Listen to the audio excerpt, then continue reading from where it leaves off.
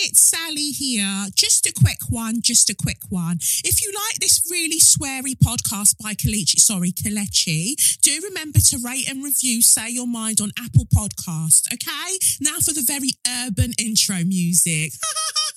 It's the Benz Brunani womanist, baby boys, baby girls, you need to hear this. Sit down, receive this realness. Make sure your cup's ready for the tea, we are go sip it, yo. Hard time scrolling for your long shorts. You might learn something you never know. Collect you fine, and she's one of a kind. Don't say you're mine, say you're mine. Wait a minute, Mr. Wasteman. Wait, Mr. Wasteman. Mr. Wasteman, wait for me. I want a cape without apology. That's all I've got. Isn't this? But you did Sister Act last week. Yeah, but this is just the classic tunes, really. But this was in Sister Act. You'll find a lot of songs were in Sister Act. Fine. I just wanted to say this is another Sister Act week, so we'll definitely we've got that Sister Act bug still. Oh, I love Sister Act. Gosh, it's just amazing. Amazing. And they honoured her in, I don't know if you saw this article or this magazine that she was in. Oh, she looks really pretty. You think? Whoopi Goldberg. Yeah. Yeah, she looked really nice. Oh, okay. Well, yeah, that's fine. Each to their own. I wasn't a fan of the whole creative direction. It was just something different for her. Yeah. Does Whoopi have kids? I don't know. Does she? Okay, I need to do my research. We're always asking questions that we should read, like we should You know. actually just check. Yeah, we should actually just check. I think maybe I don't know. It goes to show just how little I look into like celebrities. I just don't know a lot about many of them. I know stuff about Viola Davis, but even then, that's rather limited. Yeah, but I think we all expect to be spoon fed when it comes to celebrity lives. But I'm very sure Whoopi Goldberg doesn't have children. You know what? You can actually just look, because Yes, this will then mean that people then please. don't have to start tweeting and sending like long soliloquies about what she does have. Or saying Sadiq is an idiot. Oh, she does. She has one child, Alex Martin. Oh. Yeah. Oh, she's been married a few times. That's interesting. Did you see that shady post about Katie Price? No. Katie Price is now engaged for the 7th time. But let me tell you something. Elizabeth Taylor was like 8 times, wasn't she? Was that Henry VIII's wife? Okay, I'm not doing it. Elizabeth Taylor.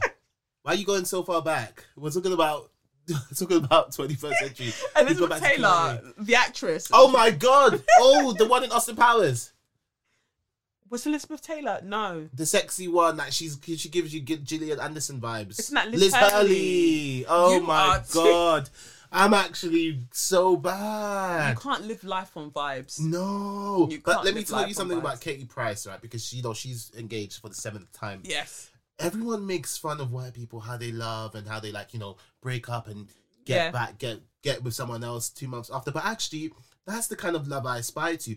Let me tell you, no, because actually, when I think about it, what's the word for Katie Price? She's very, what's that? She's very resilient. Oh, I Yeah? was going to say buoyant. But yeah.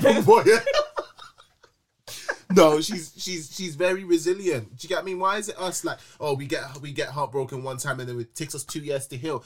Katie Price she's up, back on the prowl. She don't give a damn. She's got a baby there. Do you get what I mean? So I think we should all take a lesson from her book or whatever you want to call it. Just live your life. Just live your life. Doesn't matter how GC many style. times. GC style. Do you get what I mean? Yeah. Katie Price style. Doesn't matter how many KP times you get style. married.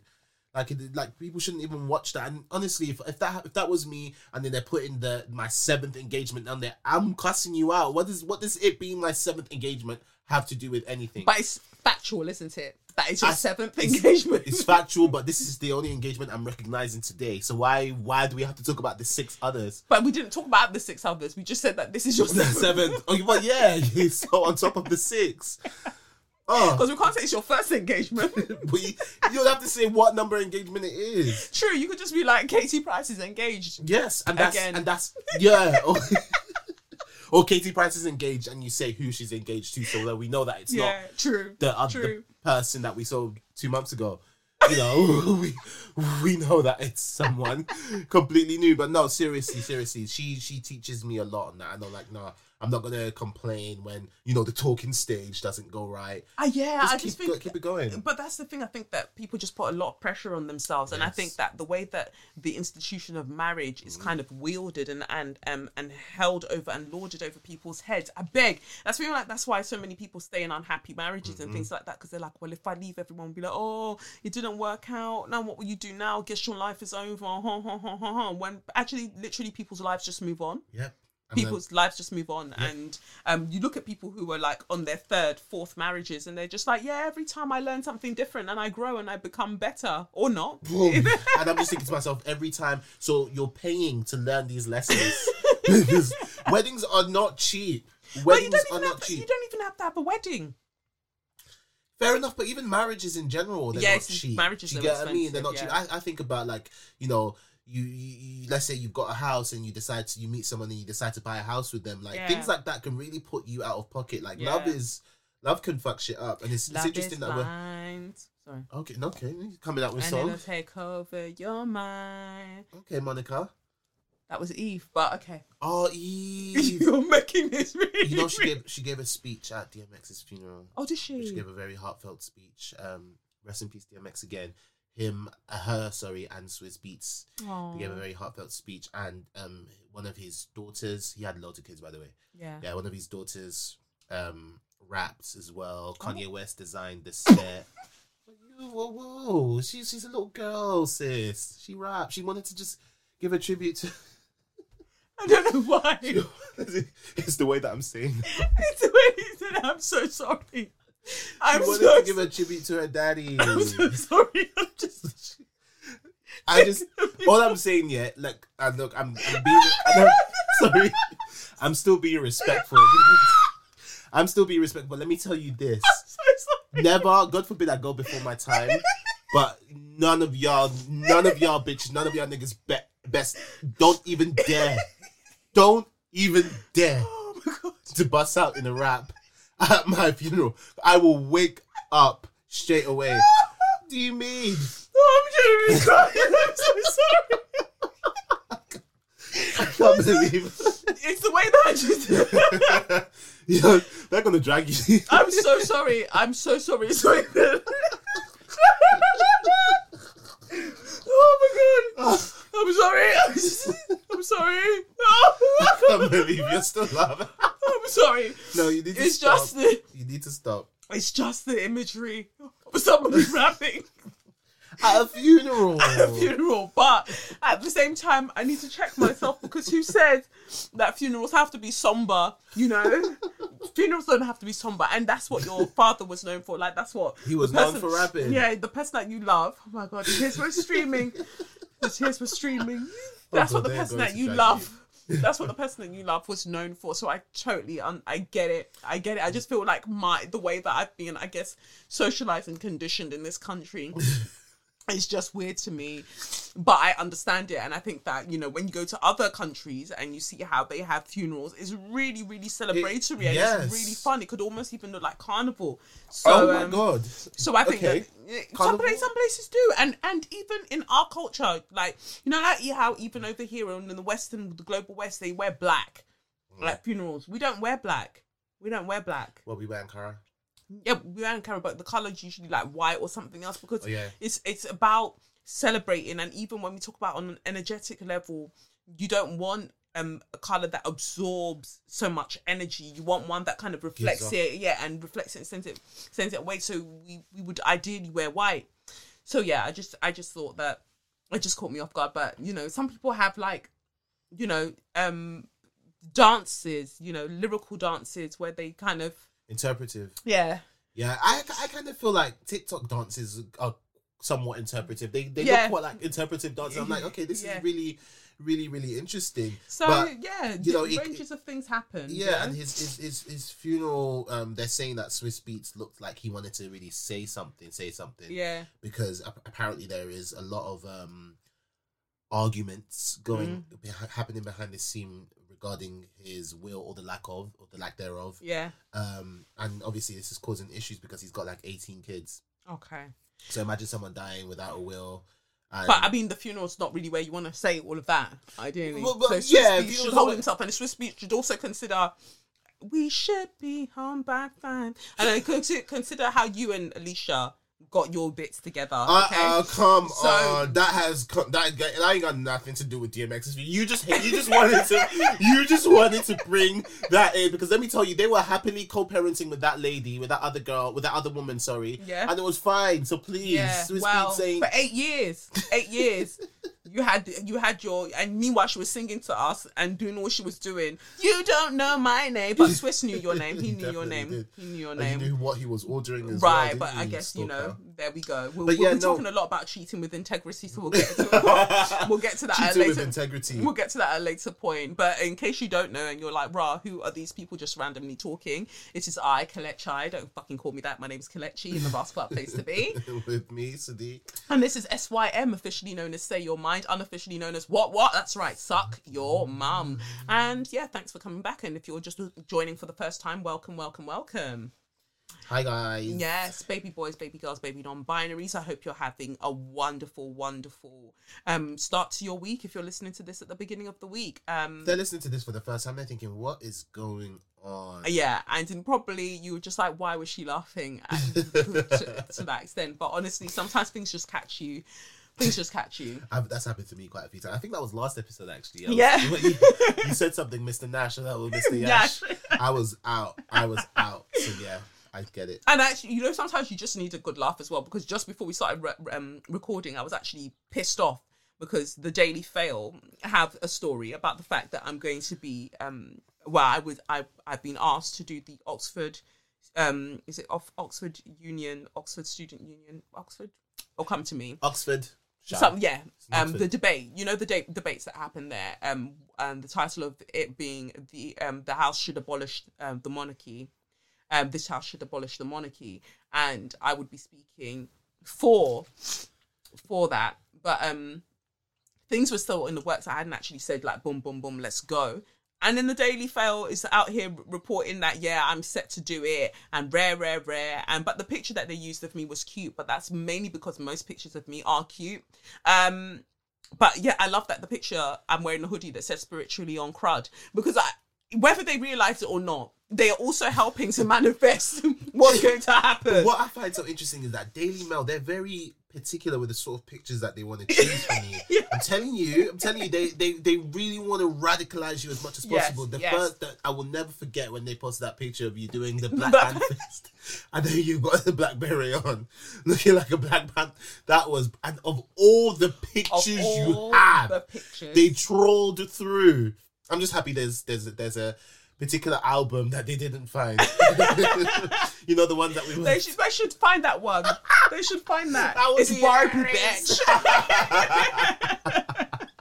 Oh gosh, But even those pictures are the They are makeup was cute. not. They are The actually makeup was cute. not blended. My God. Nah, once you put the year on it, people you People get where, understand. yeah, people understand. There's no way you'll get. Yeah. Obviously, you get the usual drags, which is fair enough, Which is fair enough, yeah. you know. But then when you say 2011, Yeah, 2011. But my high waisted pencil skirt was cute. My little. oh sorry guys, My little pencil skirt was cute. But yeah, the only thing that annoys me when the Daily Fail do that is because then you start getting emails from fucking racists, thinking that they're making points, you know, and they'll start typing all of this stuff, and you're just like, just fuck off, go and play in traffic, fuck off. the worst ones are the ones that think that they're hearing your side. Yes. And then they try and present their side, which just means that you totally did not even hear my side. Because if you did hear my side, You wouldn't have your side. perfect.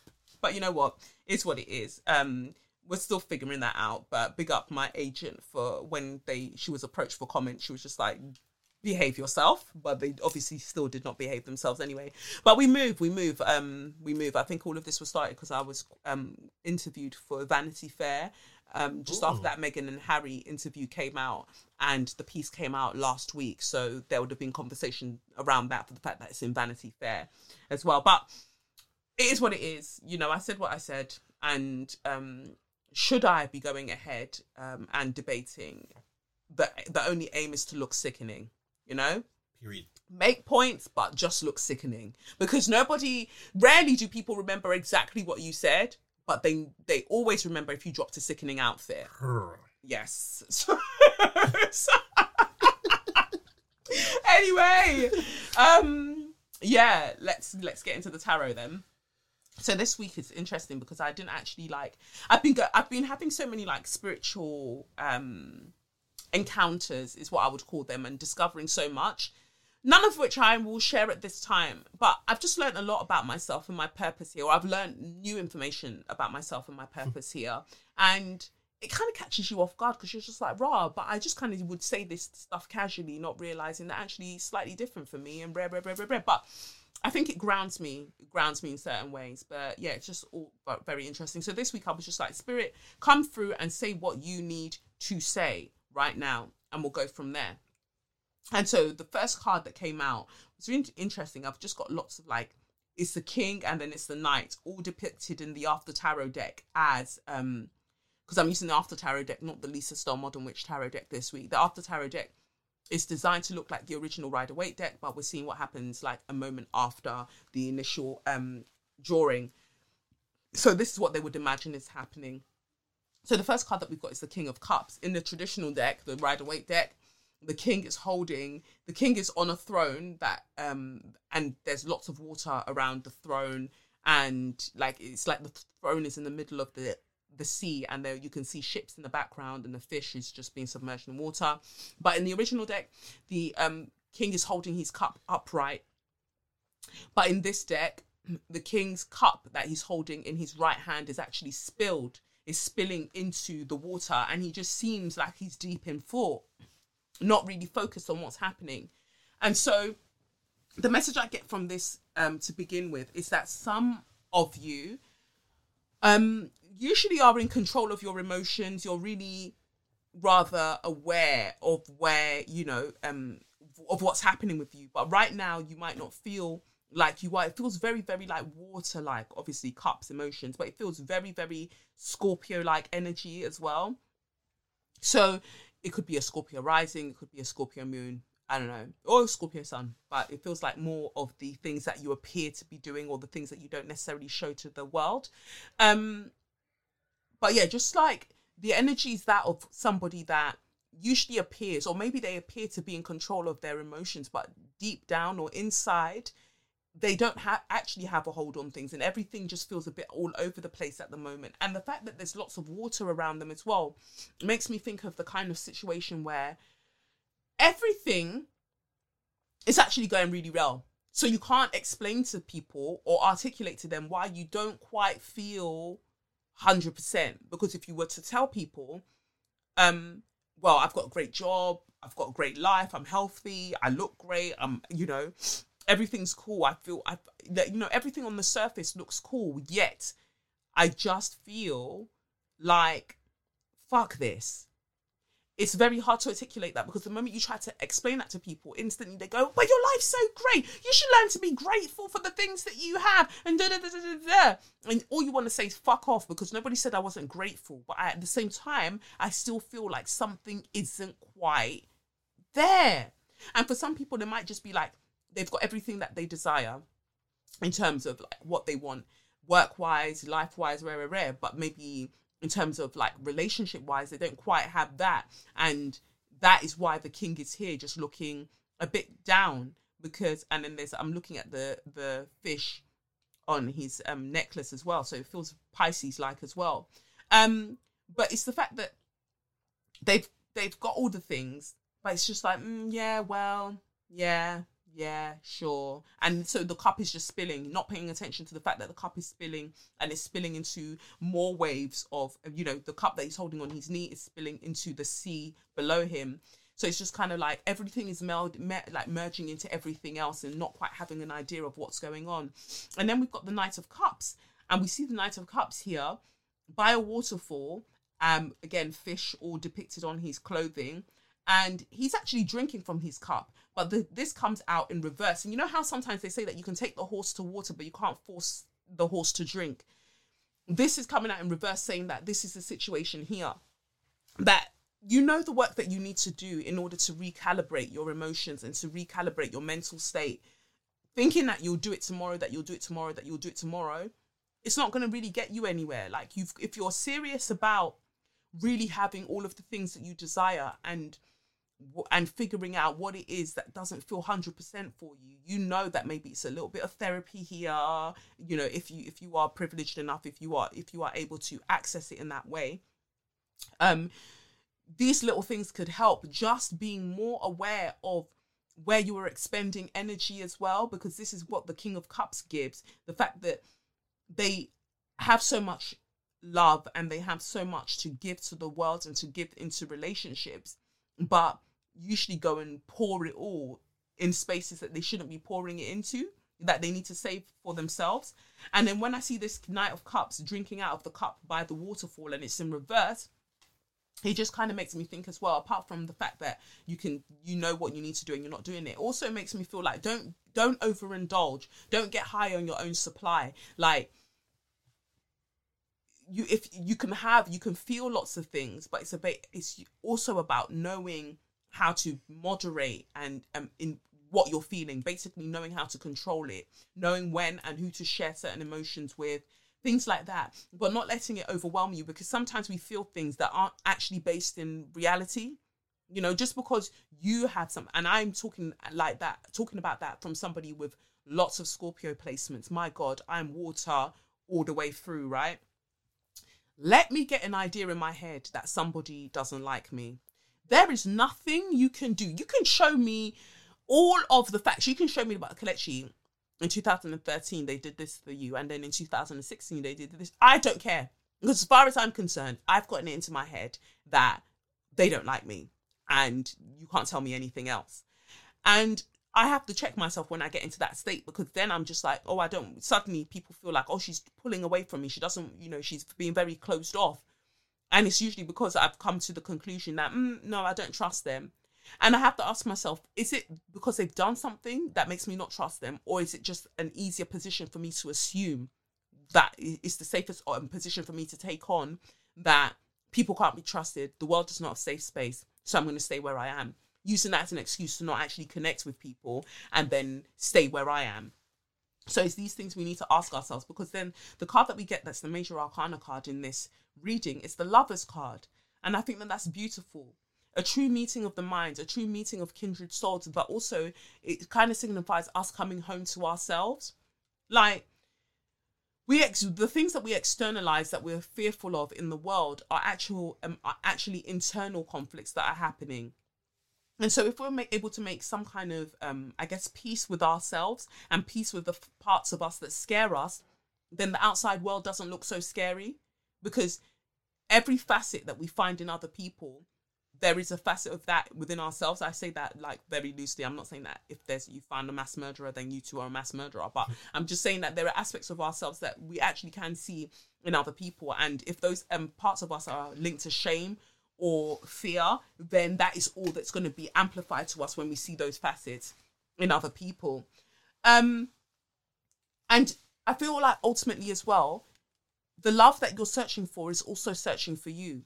It's good to remember that while you're sulking because, your romantic life might not be popping the way that you want it to right now, and you feel like, well, I've got everything else, why can't I find the right person? Understand that the right person is also trying to find you. I say right, quote unquote right? Well, the person that at this stage in your life that you feel like you'll be spiritually attuned to, they're also trying to find you. But everyone has to go through their own journey of things before they get to a space where, if you're looking for that healthy relationship, ideally that person is also doing the work for a healthy relationship. Everybody has to do the work to have the healthy relationship that they want. And then eventually you'll gravitate to each other, because while you're doing those healthy things, it will lead you down certain paths, maybe to certain events, maybe towards other people that will then ideally bring you to this person. But you can't be saying, no, I want that so much. I want that so much, but you're unwilling to travel the path that will take you to it, or you're unwilling to drink the medicine that's in your cup that will heal you, so you can get on your way and go and get the things that you want. The card that we get from the Wisdom of the Oracle deck is Come to the Edge, number 36. It says here, facing the unknown is the only choice you really have right now if you want to progress. Look at that. It's okay to be afraid. Look at that. Now is the time to take a risk that is not calculated, to feel the exhilaration as you ready yourself for a leap of faith. Spirit is present, so let go of fear. You are called to express your true self. Listen to your heart and soul, not your head. Come to the edge and discover that you can fly. You must step into the unfamiliar so that you may find your miracles. Relationship message says here, it's scary to be truly intimate with someone, to allow him or her to see all of you, especially the parts that you've kept hidden and protected. Now is the time to take that risk and let yourself be seen, truly seen. It's important that you speak up, voice what you need, state who you are, say what you hope for. This is not the time to play it safe, but to take a leap of faith. You'll be glad you did. If you're seeking a relationship, the same applies. Take one step towards the gods and they will deliver what you truly desire. Prosperity message says, if ever there was a time for you to take a leap of faith into the unknown, it is now. This is the perfect moment to take a big risk. Take that lightly, because any of you that go and use this to go and buy Bitcoin and complain tomorrow, don't fucking come my way, right? I didn't tell you that. I'm speaking generally. The unknown is the only choice right now. And if you come to the edge, you will discover treasure beyond your wildest dreams. Allow your courage to lead you in spite of your fears. You don't need to know the exact form of what you're going for. The essence is much more powerful, and spirit has a way of delivering an even better version of prosperity than you could imagine. Take that step. The results will be amazing. Protection message here says, fear is leading the way into places you don't need to go.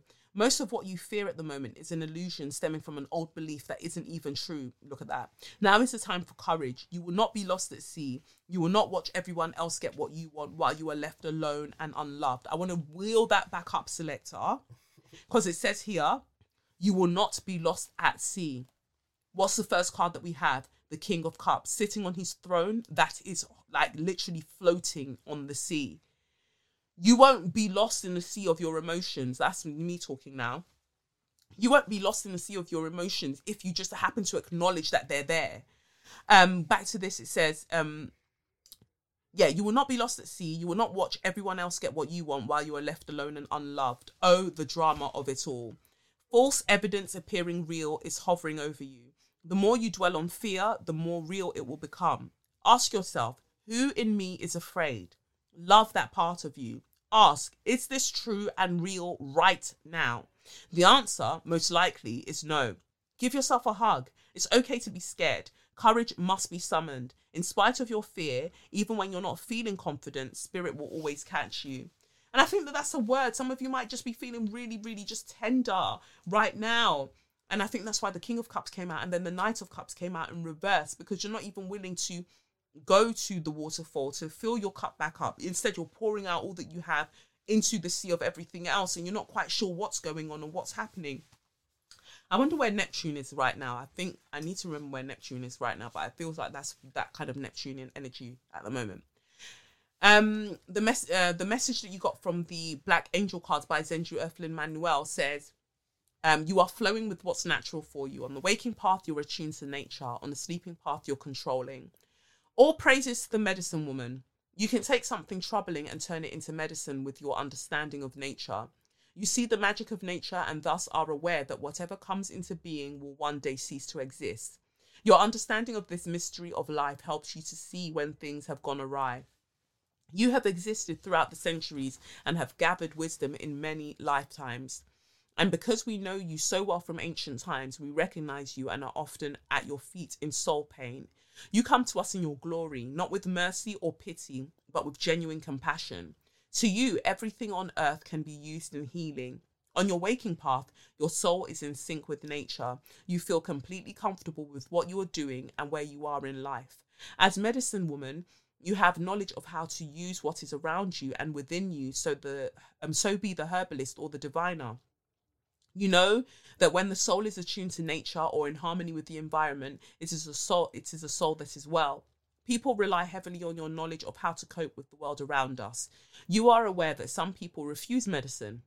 They do not understand that their ailing souls are caught in what is not true, not natural, or it's out of balance for them. You often see people struggling with life. You have great compassion for those who are constantly battling against their true nature. You understand that those who are marginalized in society are often dancing between the true self and the self that conforms to survive in mainstream society. This dance is sometimes a struggle between aspects of our cultural heritage and our true nature that was present upon our birth. Sometimes we can feel that we are doing what's natural for us, and then down the road we discover that we have lost an important aspect of our beauty. Medicine woman, you know this loss can lead to ailments and an extended stay on the sleeping path. When you are on the sleeping path, you may find yourself trying to control everyone and everything around you. You're trying to create nature rather than discover it. This can bring you personal discomfort and agitation as you attempt to control what ails you. Controlling eliminates your attunement to what is natural for you, keeping you searching for remedies for everyone but yourself. If you are burned out, ill, walking dead, then go back to nature, back to allowing nature to teach you, back to where your true essence lives. If you've been caught up in the constant busyness of life, the wilderness is waiting for your wildlife to emerge. Remind yourself how easy it is to access the medicine that is of the earth. Remind yourself of the flow of water and the flexibility of it, how transparent water can be. Have you become rigid or clouded by stories in your mind? You cannot see what's natural with your eyes as much as this medicine you carry is felt in your heart. In selecting this card, you may have an acute need to find a remedy for every problem. You are not willing to face the fact that there may not be a remedy, but in fact, what ails you needs to be ridden out. Try not to be so quick to find the cure for things you find difficult to cope with. See if you may find curing others something you do when you cannot tolerate your own discomfort. The sky is vast, and so is the source of healing medicine that is available to someone who is as attuned as you, medicine woman. Bring your life down to earth, beneath the trees. Throw out the masks and come back to the original face. Your comfort zone is with your natural self. You may need to recover parts of yourselves that were covered up or pushed away to assimilate into life around you. Have you done the things you wanted to do and still experience emptiness inside? That's the King of Cups energy. Then ask, what are the things you feel called to do? Ask until an answer unfolds beyond a job, beyond a purpose you could not have imagined. Feel deep into the dark unknown of your heart and see what of yourself steps forward. As medicine woman, you remind us that we have an infinite and resounding relationship with nature. Your presence in our lives brings peace and serenity. And I think that's beautiful. And I think that sums up the message perfectly. Like all of this emotion, all of this pouring yourself into other people, pouring yourself everywhere but yourself, like not looking at yourself and what you need and refusing to drink the medicine that you're so ready to give and administer to everybody else. And also feeling like, like I said at the beginning, everything is great, but I just still don't feel 100%. But because maybe there's another aspect of you that's calling out, that's just like, yeah, we've got all of these things, but maybe all of these things aren't necessarily all that we want. Maybe we want other things, and we can have them if you're only able to identify that part of yourself that you keep hidden.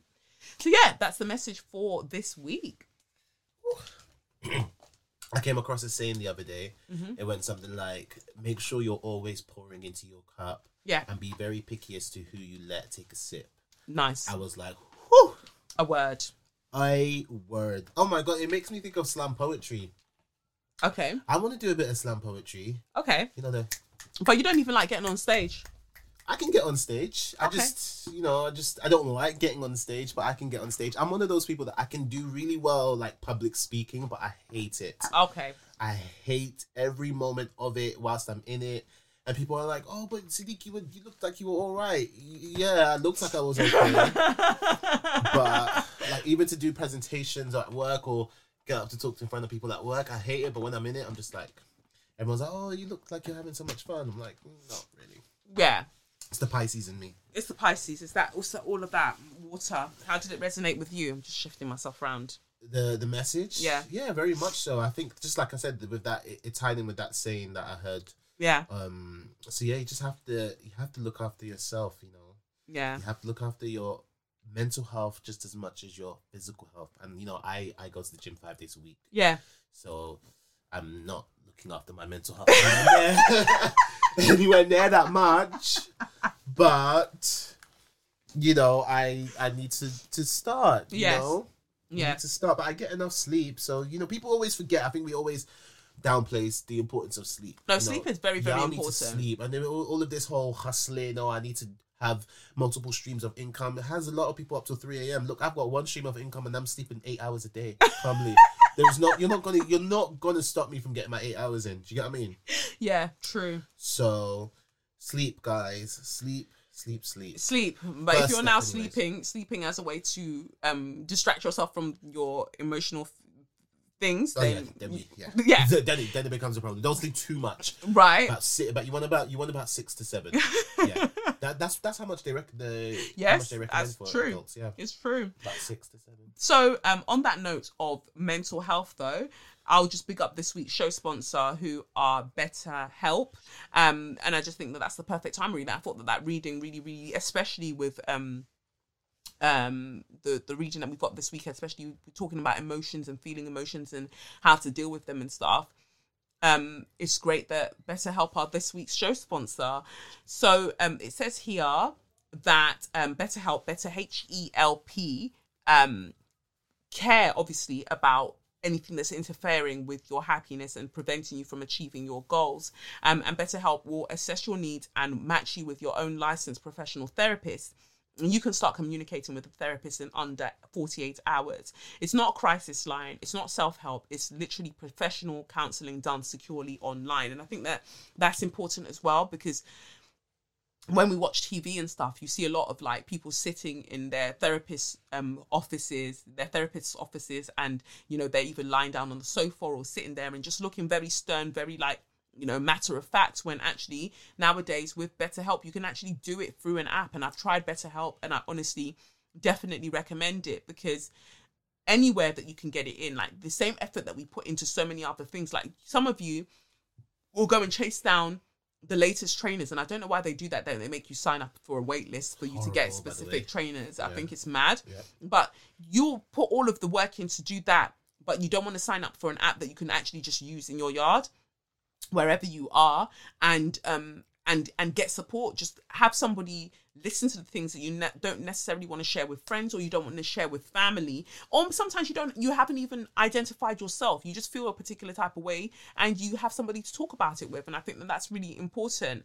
There are a broad range of expertise available, which may not be locally available in many areas, and the service is available for clients worldwide. You can log into your account at any time and send a message to your counsellor. You'll get timely and thoughtful responses. Plus, you can schedule weekly video or phone sessions, so you won't ever have to sit in an uncomfortable waiting room as with traditional therapy. BetterHelp is committed to facilitating great therapeutic matches, so they make it easy and free to change counsellors if needed. And it's more affordable than traditional offline counselling, and also they've got financial aid available. Visit their website, betterhelp.com, that's betterhelp.com/yourmind, betterhelp.com/yourmind, and you can join the over 1 million people who have taken charge of their mental health with the help of an experienced professional. They're currently recruiting even more therapists as well, because so many people are signing up to the service. And I think that that's really, really important. This week for Share Your Magnificence, I'm speaking with Charisse Beaumont, who is the CEO, Chief Executive of Black Lives in Music, or you could also say Black Lives in Music. It's great. So what is it? But basically, the Black Lives in Music survey is a groundbreaking first ever survey of Black musicians' experience in the UK, and it's meant to address the lack of opportunity and barriers to Black musicians' progression within actual data. So they're appealing for as many Black musicians as possible to fill in the survey, provide the hard data that will serve as a game changer for just everything, really. It was a very, very cute conversation, and you get to listen to it now. Hi, Charisse. Lovely to be speaking with you about such an important campaign, and for, you know, being out here and, you know, putting out, I guess, a channel, a vessel that people can express themselves through to let us know about their experience. So we're talking about, you know, Black Lives in Music, of which you are the CEO. Yes. And but how did that come about for you? Because obviously, you know, so much is happening in the world, but what made you think, no, let's talk about music. Let's get a survey out to talk about what's happening within music. So, I mean, I have been involved in the music industry for around about just like over 15 years now. I had my own label, management company, done extremely well. And I sit on a board of one of the largest UK music charities, but they specialize more in jazz and classical music. So I come from a hip hop background. So it was interesting to see that world. But what I noticed were there's some issues, especially in around diversity. Obviously, with the resurgence of the civil rights movement last year, and with the murder of George Floyd, a lot of these organizations, commercial music organizations, started to reach out to people of color that work in the music industry, such as myself. And I wanted to create a business case just to help one of these organizations, and I couldn't find any data.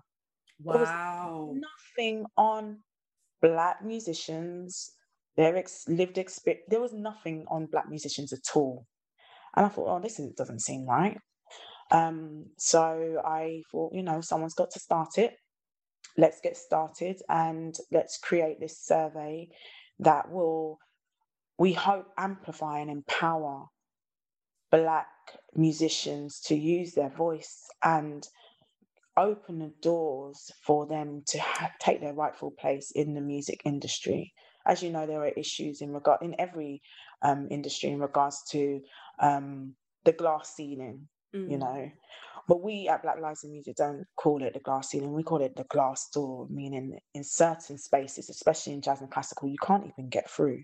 So this survey is for all musicians, all music creators, whether you're a podcast host, or a radio DJ, or you work in admin or marketing in the music industry, as well as being a musician or a producer or as someone who plays or studies music. We want to hear from Black music and music creators, their voice, their experience, so we can lobby and campaign on the behalf of our people in the music industry. I think it's phenomenal, and I think it's great work that's being done, because like you say, if there's no data, and that's what we noticed with this race report that came out, they were like, oh, well, if there's no data, then how can we say, even though we know there's data, but they'll be like, oh, if there's no data, how can we say that there's institutional racism? So if we're actually collecting data, if we're collating data from different industries, then there's proof that, hey, it's happening over here as well. So it's happening over here. So clearly it's happening everywhere. Absolutely. I think, one of the things when we came out of the outset is that this data's got to be irrefutable, because the music industry or any industry where all of a sudden anecdotal evidence is not good enough. With that all of a sudden, lived experience no longer matters. No, lived experience doesn't matter. You didn't see the entire of England and the UK completely come out of their house to march and protest, but institutional racism doesn't exist. So this is why data is important. And we like I said, we came up with this the survey last year, July. So this is not off the back of what happened with the Sewell report. So we understand the value of data and how it can be used, and thankfully we're in the right spaces where we can leverage and form policies and actions with organizations to see change for Black musicians. I think that's wonderful.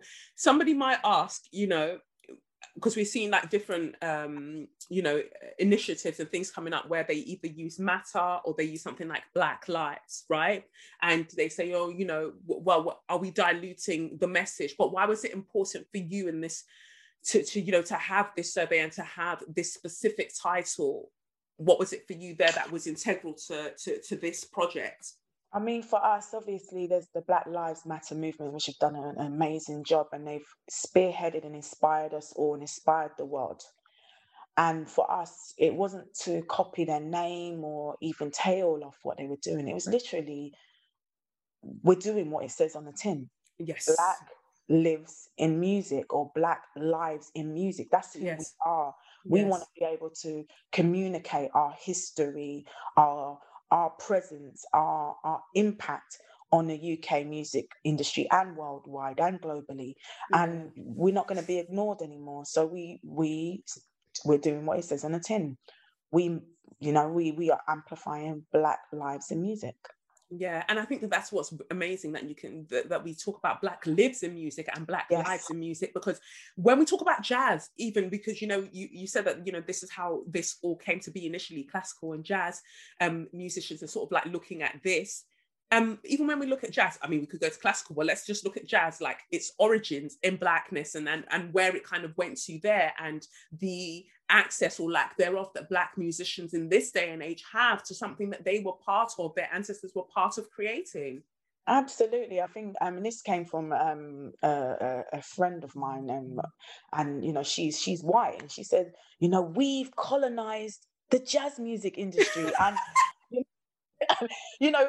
that's coming from your mouth, but that is literally what it is. I'm quoting her, everybody who is listening, but the truth, that is the truth. It was a music, an art form that came from pain and suffering, and how we expressed ourselves. And now you can't even get a Black musician into a jazz orchestra in this country. That's why we see the polarization of Black orchestras rising up. You've got in classical music, Chineke. In jazz, you've got Tomorrow's Warriors. These are awesome organizations, Academy, Julian Joseph's Academy, doing great work for people of color. Yeah. But unfortunately, not their fault. It's causing a polarization, because white people go there and people of diverse backgrounds go in these academies. Why? It shouldn't be so. Yeah. We should be one. If we love music, we should be blended, and we should all be playing music together. But unfortunately, that's not the case, and that's why Black Lives in Music exists. Yeah. No, I'm so thankful that you're doing this, and so encouraging all the listeners, all the baby girls, all the baby boys, all the baby non-binaries, if you're involved in music in any way, to go. I'll put the link for the survey. Please get involved. Please share your thoughts, share your experiences, because as you know, we need the data. We need the data to be able to move forward. But then, talking of moving forward, where are we going to, Sharice? Where are we going to with this? Once we have that, where are we going? Once we have the data. Yes. Where are we going? Yep. We are going to work on policies, policies within organizations, and Lord willing, policies in government. We have connections in the Department of Culture, Media and Sport. We are already partnered with the major trade bodies in the music industry. We're already working with them to make change and differences. The data will validate the work, the recommendations, and the actions we will put together with the organizations to ensure they are carried out. So we're lobbying from the right power bases, and that is what will make the difference. So we're not just taking data and selling it, or taking data and taking your business. No, we're utilizing that data so we can make some real structural, cultural, and institutional change in the music industry. So everybody, please, Black musicians, Black music creators, Black professionals, this affects you, this affects us, our future. Use your voice for change by going to blim.org.uk/change. Perfect. Thank you. Wasn't that cute? Anyway, hope you enjoyed that. You can, Sharice has given you the URL, and I'll also add the link to this caption if I can. But also you can follow them on BLK Lives in Music on Twitter, and it's the same for Facebook, Instagram, and I think LinkedIn as well. No, actually, all the other ones are spelled as BLACK, so they're spelled as Black. But Twitter is BLK Lives in Music. So yeah, go show some support. I know that lots of musicians and people who are in the industry in that way, you listen to this show. So go and share your experiences, and let's see what can be done with this data. Cool. Anyway, let's move on to So You Mad. So You Mad, this week I'm starting with a letter. We just got a letter. Right, it says here, hi Kelechi, I came across you in 2019 but never got into your podcast until the start of 2021. Do not even ask me why as I've been questioning this so much.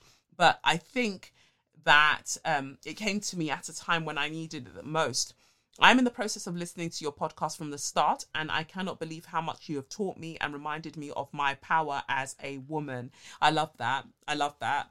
Sadiq created a new soundscape, so I'm going to add it now. Educate me.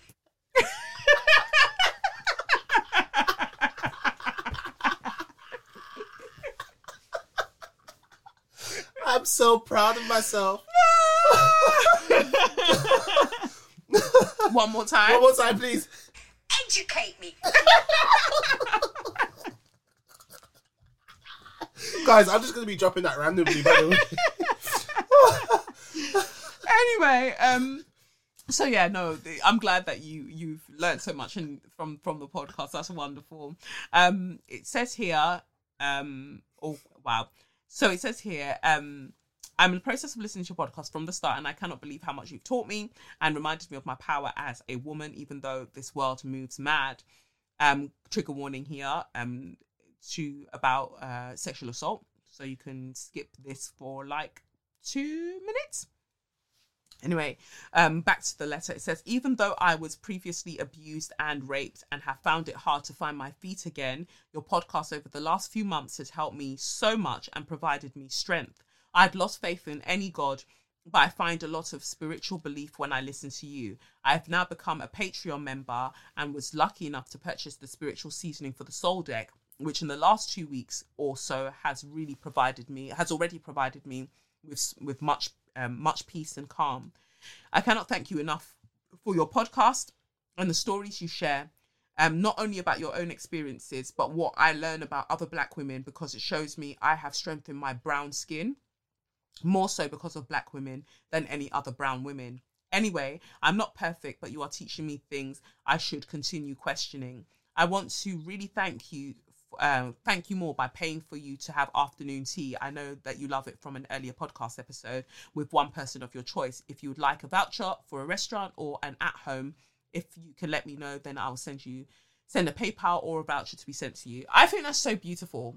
Like, so nice. That is so lovely. And I just want to take this moment before I continue reading this letter to say thank you to the voucher that I got for the chocolate brownies. They actually banged. I ordered a peanut butter brownie one, and it was incredible.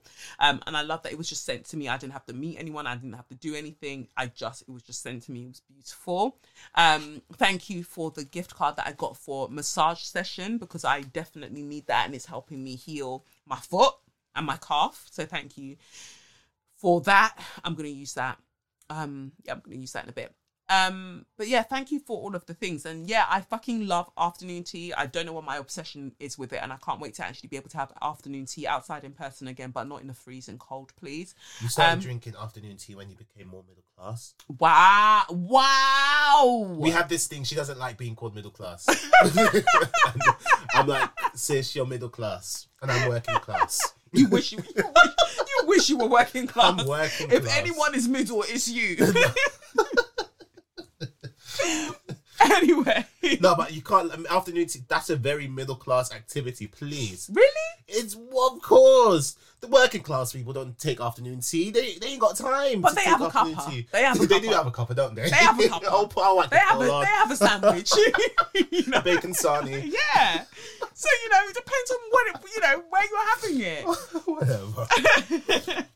Anyway, back to the letter. So this is the actual So You Mad. So thank you so much for that offer. I appreciate it. For the letter, it says, So You Mad. Please keep anonymous, of course. I work in a big company in the UK. Last year, I took the chance when George Floyd was murdered to run a BLM and anti-racism challenge at work.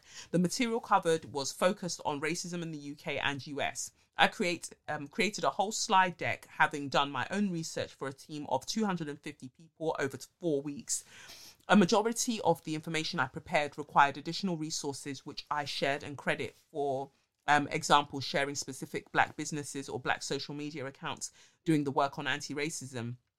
Imagine my horror when a fucking white woman, the head of diversity and inclusion, in a section of the firm comes and steals my work. She's much more senior to me, steals my work, and has claimed she created this training and has rolled it out to over 1,000 people.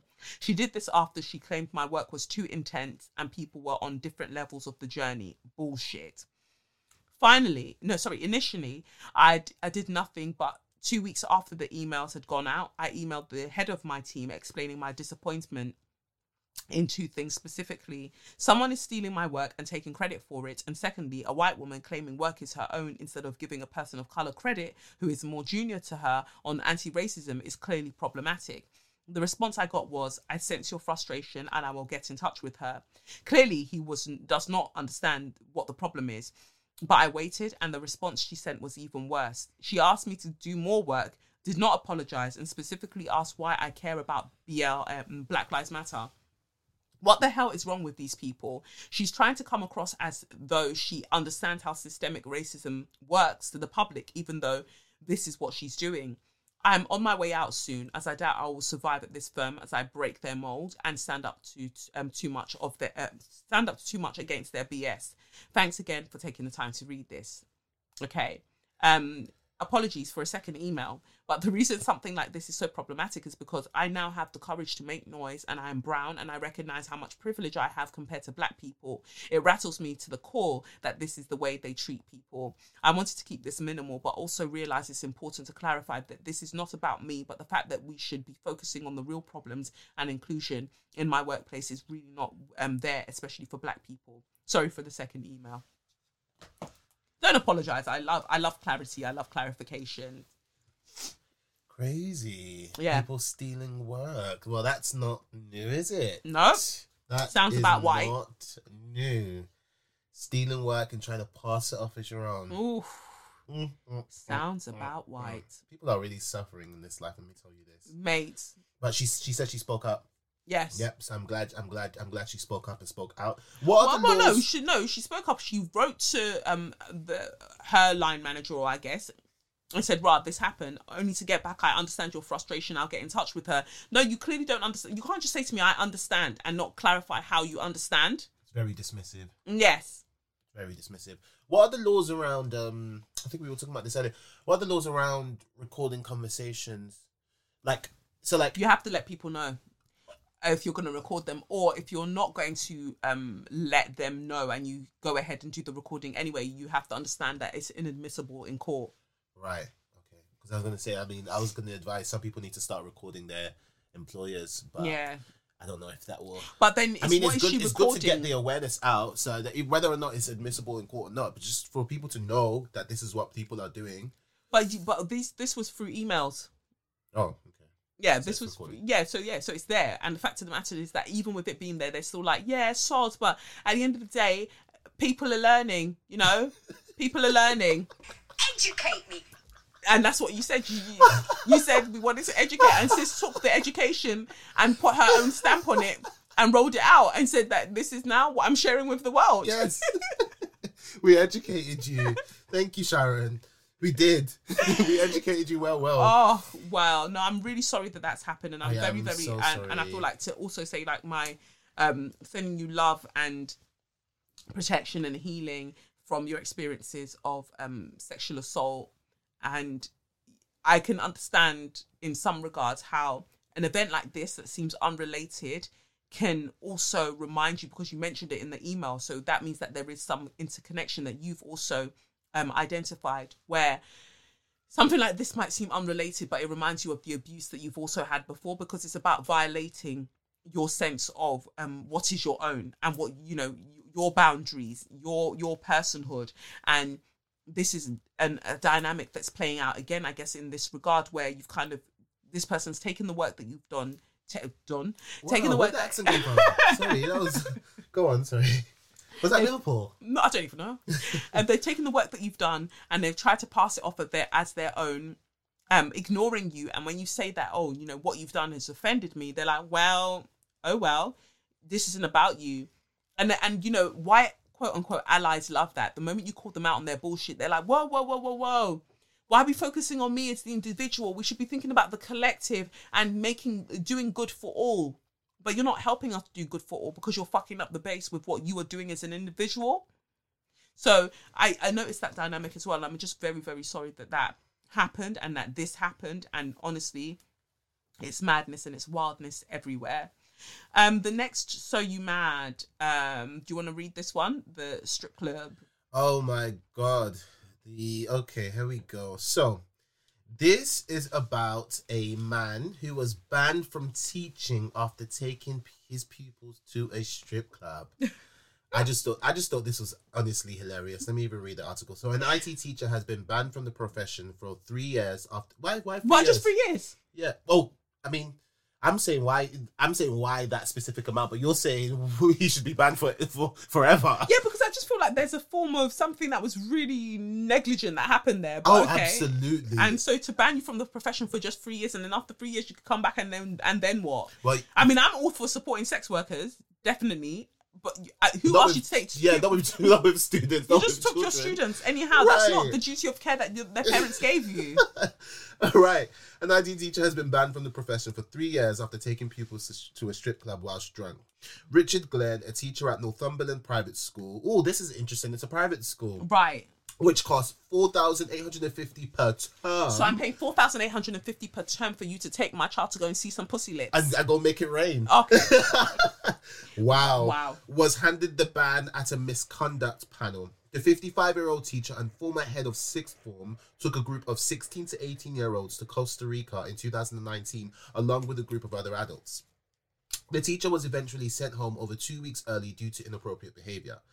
The behavior included drinking alcohol with pupils, including allowing underage pupils to drink, threatening to kick the head in of a pupil, threatening to kill a pupil, kissing the forehead of a pupil, taking pupils to the strip club. He's definitely will. I feel like he's definitely tried to shag. Without a doubt. Horrible. Taking pupils to the strip club, exposing himself to a woman, and acting aggressively towards another trip leader. There we go. I think he's an alcoholic. Wow. I mean, why would you behave like that? But anyways, the report claims that the teacher is unable to recall said events due to his state of intoxication. It says a lot. Yeah. During the trip, and added that he did not dispute the recollection of those present. So, I don't remember, but y'all remember. You remember the royalty recollections may vary. Well, they did vary. They did vary, but we managed to drum something up, didn't we? The report said Mr. Glenn was at various times during the school trip under the influence of alcohol, there we are, and therefore not in a position to adequately take decisions or act in loco parentis should the need arise. This was in circumstances where pupils under his care were in an unfamiliar country, far from home, and relying on him for guidance and protection. Mr. Glenn was an experienced teacher and pastoral leader who would have been expected to lead an overseas trip safely and would have been well aware of the conduct expected of him. Mr. Glenn will need to apply for the ban to be lifted after 3 years has passed. That is crazy. I honestly thought that he took them to the strip club in Northumberland. I don't know, what y'all seeing there? Initially, which I would have been like, you know what? I guess it's not... okay, it was in the area. Come on, sister, they're 16. But you took them while they were in Costa Rica, in another country completely. You don't even know the customs of that particular strip club. You don't know who could have been there, and you were taking them there. You don't know what you could have subjected them to. People could have gone missing. You were too drunk to look after them adequately. So if anybody had been snatched up at any time, what would you have done? Happened? Very, very irresponsible. I think about the first time, this would be weird having this conversation there, but I think about the first time I went to a strip club and it was in Miami. Well, I saw the Snapchat. Oh, yeah. You see the Snapchat, it was in Miami. Yeah. And my God, I was shocked, obviously, because it's the first time you're seeing it, but I was floored by what I was seeing. Just nakedness. Yes. This was, like, do you get what I mean? It was just nakedness, and the women were very much so, very well respected. Yes. It was just such a good vibe, but I was just about prepared for that at the age of 21. So take it to bring it to a 16-year-old. Right? And I was just a fresh 21 then. I was thinking, oh my God, this is absolutely what am I actually witnessing right now? So put a 16-year-old in that position. Jesus Christ, that's crazy. A 16-year-old should not be seeing the inside of a strip club. That place is nasty. The things that I see, not that the strippers are nasty, but the things that they do, they're replicating, you know, sexual acts. These kids should not be seeing it. But I mean, at 16, I'm sure that they already know of these sexual acts, and I'm sure like a lot of them watch porn and whatever else. My issue is that they can do that though of their own volition. Right. If they'd gone as a group of 16 to 18-year-olds to the strip clubs for themselves while they were in Costa Rica, all right, cool. But that's meant to be in the place of their parents taking them there. It's totally inappropriate. But even with that, what happens at the strip club, it's more inappropriate for kids to be there actually, because, okay, so when I went there was this stripper who was like going around. She had a bottle of, you know, the Voss bottle? Yeah. Those, you know the Voss bottle, big Voss bottles. Don't say she was putting it in her pussy. Oh no, she had it in between her bum. She had it in between her bum. She was walking casually in between her bum. Okay, well that's great gluteal control. Absolutely, but the thing is now is that what she was doing is that she was going around having people open their mouth, crouching down, and pouring. Then she would move it to her front area, and then she would pour the water in their mouth, you know, through from as she's controlling the bottle. Great pelvic floor control. It is absolutely great for pelvic floor control, but then, you know, to be doing that, to be But that's around her. That's holding the bottle though, not the neck of the. Do you get me? What do you mean? She, like the opening of the actual bottle. That's not where her vagina is. No, but it's close. She's close. Like it's hard to explain. Maybe I need to get a picture. But yeah, she's pouring this water into their mouth. Like, she should not be demonstrating those pelvic floor muscles on a 16-year-old. It needs to be on people of age. On top of that, what she was doing, she was then going around. Mm-hmm. She even did it to one of my friends. I was with a few girls. Mm-hmm. She went around, pulled her dress up, pulled her thumb down, and got her to twerk. Got my friend to twerk for her. And she pulled your friend's thong down and her dress up. That's correct. Okay. Yeah. Okay. She literally, and we were like, but your friend twerks. She twerked straight away. There you go. She was going for it. She was, but my thing is that you wouldn't want to do that to a 16 or 18 year old. Fair enough. Then people should not be in the strip club. And you just got me sharing strip club stories. But no, them people. I'm in love with the stripper. She moaning. She moaning. She moaning. My moaning. But seriously, they should not be in there. That was very irresponsible of him. Do you know what? I think he is someone who had presented problematic ways. Many times before that. I think they're all lying if they didn't know that he was an alcoholic. Very, very given me big time alcoholic vibes. Yeah. So I think that was the case. He's an alcoholic. He was very irresponsible, and it's well deserved. 3 years ban. Cool. And he'll be fine. He was working at a private school. He's sure he's got loads of savings. His friend mates will sort him out. Let's see. But I definitely think it's wild. I just think about, you know, Lev being, you know, 16, you know, God willing, bless my son, like 16 years old, and like I give permission, but knowing how much I watch over him, I've somehow managed to give permission for a teacher to take him to Costa Rica for a school trip, and then I find out that he's taken Lev to a strip club. While he's being drunk. To me, it's like, you took Lev to a strip club. I didn't beg you to do that. If anybody's going to take him to a strip club, if I wanted to, I would have chosen when that would be. Yeah, right? well, absolutely. But then you took them there while you were drunk, so you couldn't even look after them once you got them there. There was no care for them whatsoever by him, anyways. Right. There were other teachers. So I'd have to beat your ass. I would have to beat your ass. Get beaten. But sorry, I hope none of the students snitch though. That's really, like, if I was a student, I'd be mad excited to, like, what the hell, my teacher's taking to me a strip club? I ain't gonna snitch unless something happens. And if something happens that's inappropriate, then please. But I mean, I think that the way that they did it was perfect. Where I will enjoy, and then I'm going to tell about because they could have told before. I mean, I don't know how the event or the night panned out. But there were points where you could have texted home and said, or you could have said something, and maybe they did. Who knows? But they definitely went, no. Let's go and enjoy well, and then we go and tell people. And then we'll deal with it. That's how it works. You see, because kids and other teachers would have known, because he wouldn't have been the only teacher on the trip. Yep, well, that's true. So even if the students weren't necessarily going to say anything, they were like, "We had a great time," the other teachers would have been like, "Nah, you need to go." Yep. But yeah, it's just one of those things. Children cannot keep secrets for shit. And why are you kissing another pupil on the why are you kissing a pupil on their forehead? Why? It's just one of them extra teachers. But no, that's more than extra. No, it is more than extra. Don't get me wrong. But I think we all had those teachers back then that we can cast our minds back to. and they did the most. Yeah. I had one teacher that would say your mum jokes, and I just thought, What? yeah, A guy? yeah, Mr. Of Smart. Look how you baited up his life.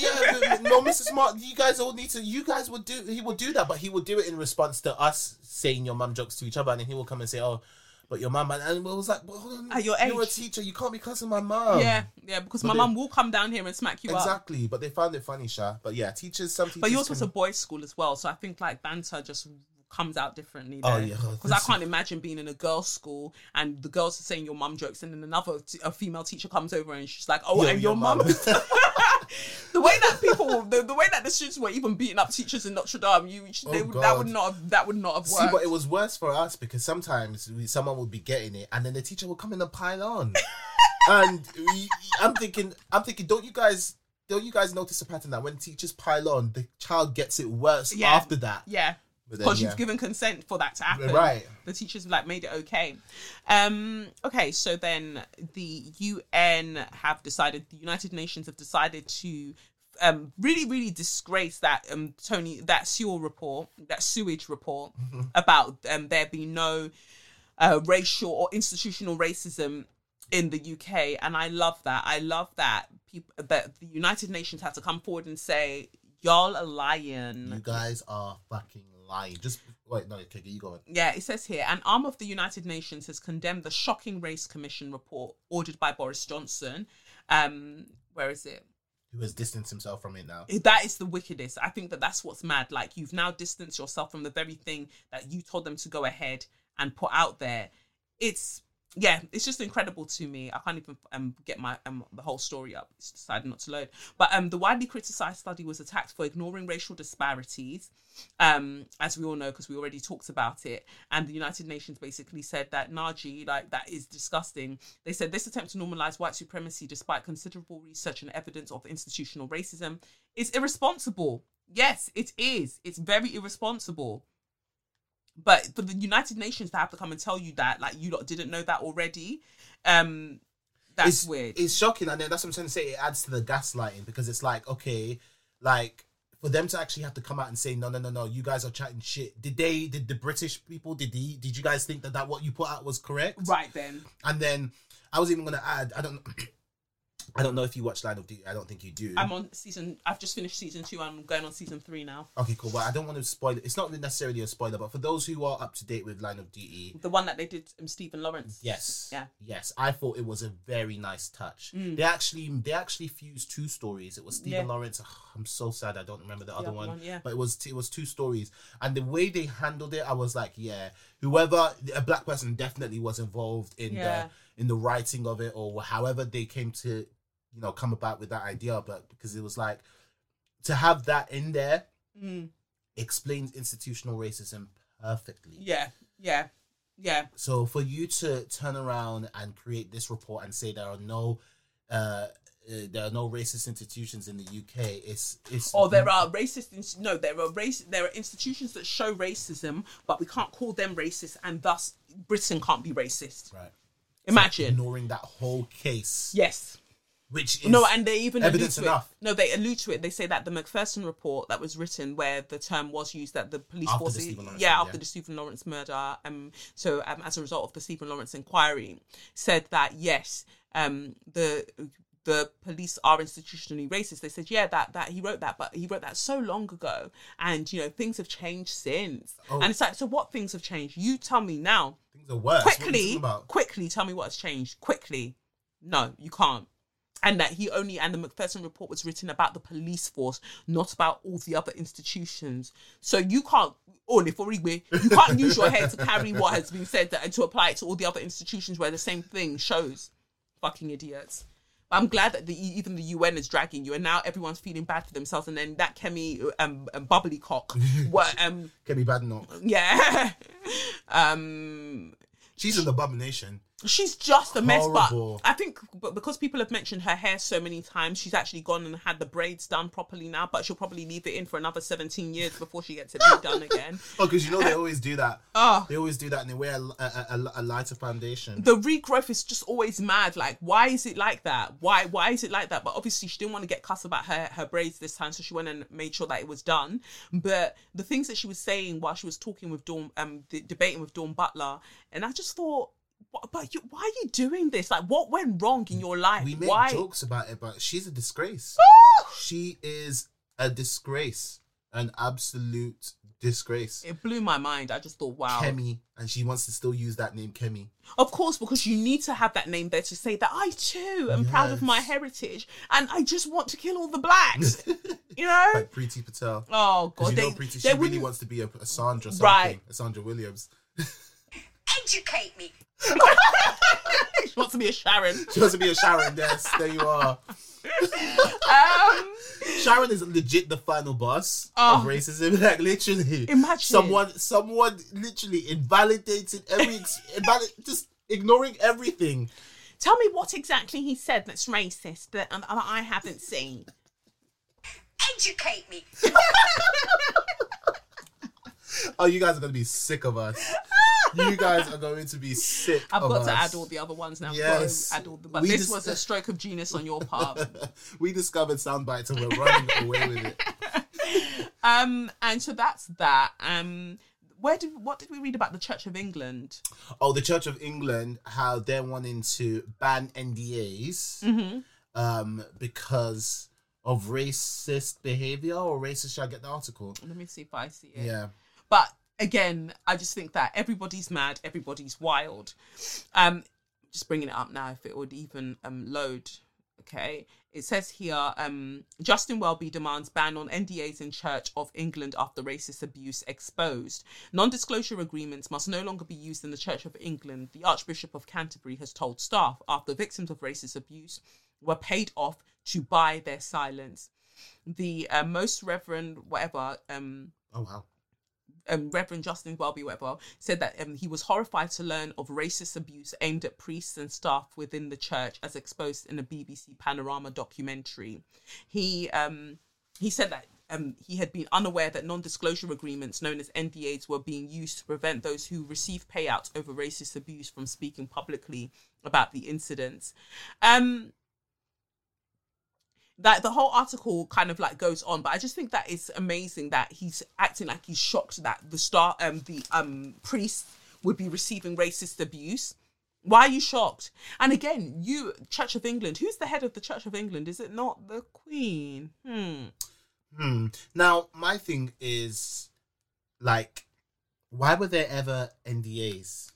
Yeah. In that, like, why there should have never. What do you guys need NDAs for? I mean, you're all men of God and women of, like, what do you need to have NDAs in place for? You should all be not only acting by the law, Yeah. by the book, by the Bible that you read. No, Well, I mean, in the Bible, certain men rape their daughters, so I don't even know if that's enough. fair. Yeah. Yeah, let everybody take Another- everything with a pinch of salt. Sha. Right. He says, I have said many times that I'm totally against NDAs, non-disclosure agreements. NDAs are unacceptable, and I'm just horrified by that and horrified by the fact of racism. What do you mean you're horrified by the fact of racism? How long has this been going on? Okay. Oh. And for you to be able to spread your Church of England message, you required racism. Right, the missionaries. Okay. Together with the Archbishop of York, Stephen Cottrell, he has written to senior members of the church telling them confidentiality agreements are no longer to be used. The Church of England is releasing a report later this week which says it will include plans to address racism within its own ranks. But again, I say this all the time. After you've addressed the racism within your own ranks, what then will happen? What will happen? Because the very foundation of your institution was built on racism. So after you've addressed it in your ranks, what will you now do about the foundation? All of you are dumb. They never do anything. They just do like you said. They do those stupid investigations and like, oh, we found this and we found that. There we go. Yeah. Done. Dr. Elizabeth Henry, the church's former advisor on race relations, quit her job last year because she said she felt disillusioned. She says, I felt frustrated by the lack of progress with the issues of racism. She's very pretty, Dr. Henry. I think that's interesting. Do you know how racist you have to be for somebody who's really trying to be on your side for them to go, you know what? Nah, this is just a bit too racist for me. A bit too much for me. She said one incident from 2019 particularly stood out. A really shocking incident was a young black man who received a picture of a banana, but that banana had his head superimposed upon it, and underneath it said "Banana Man." That is a deeply offensive and deeply racist image, she said. He took it to HR, the Human Resources Department, and he did file a grievance, and the decision was that it wasn't racist.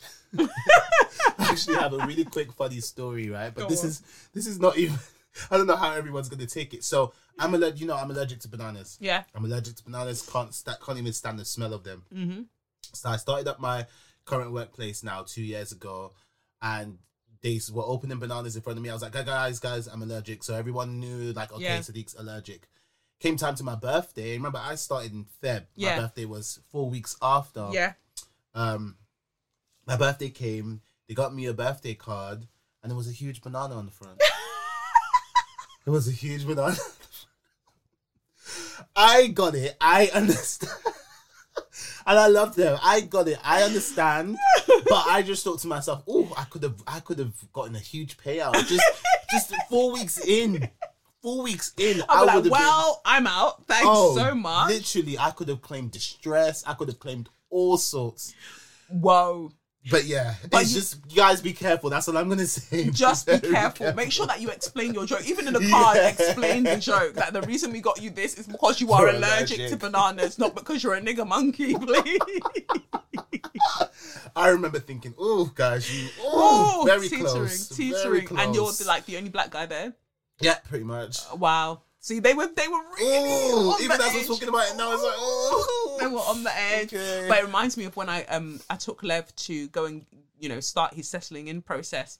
At his nursery. And I had to check myself because I feel like when you're like, quote unquote, too woke, right? Where you have to check yourself and be like, whoa there, take it. So the wonderful person who was looking after him, Spanish, white.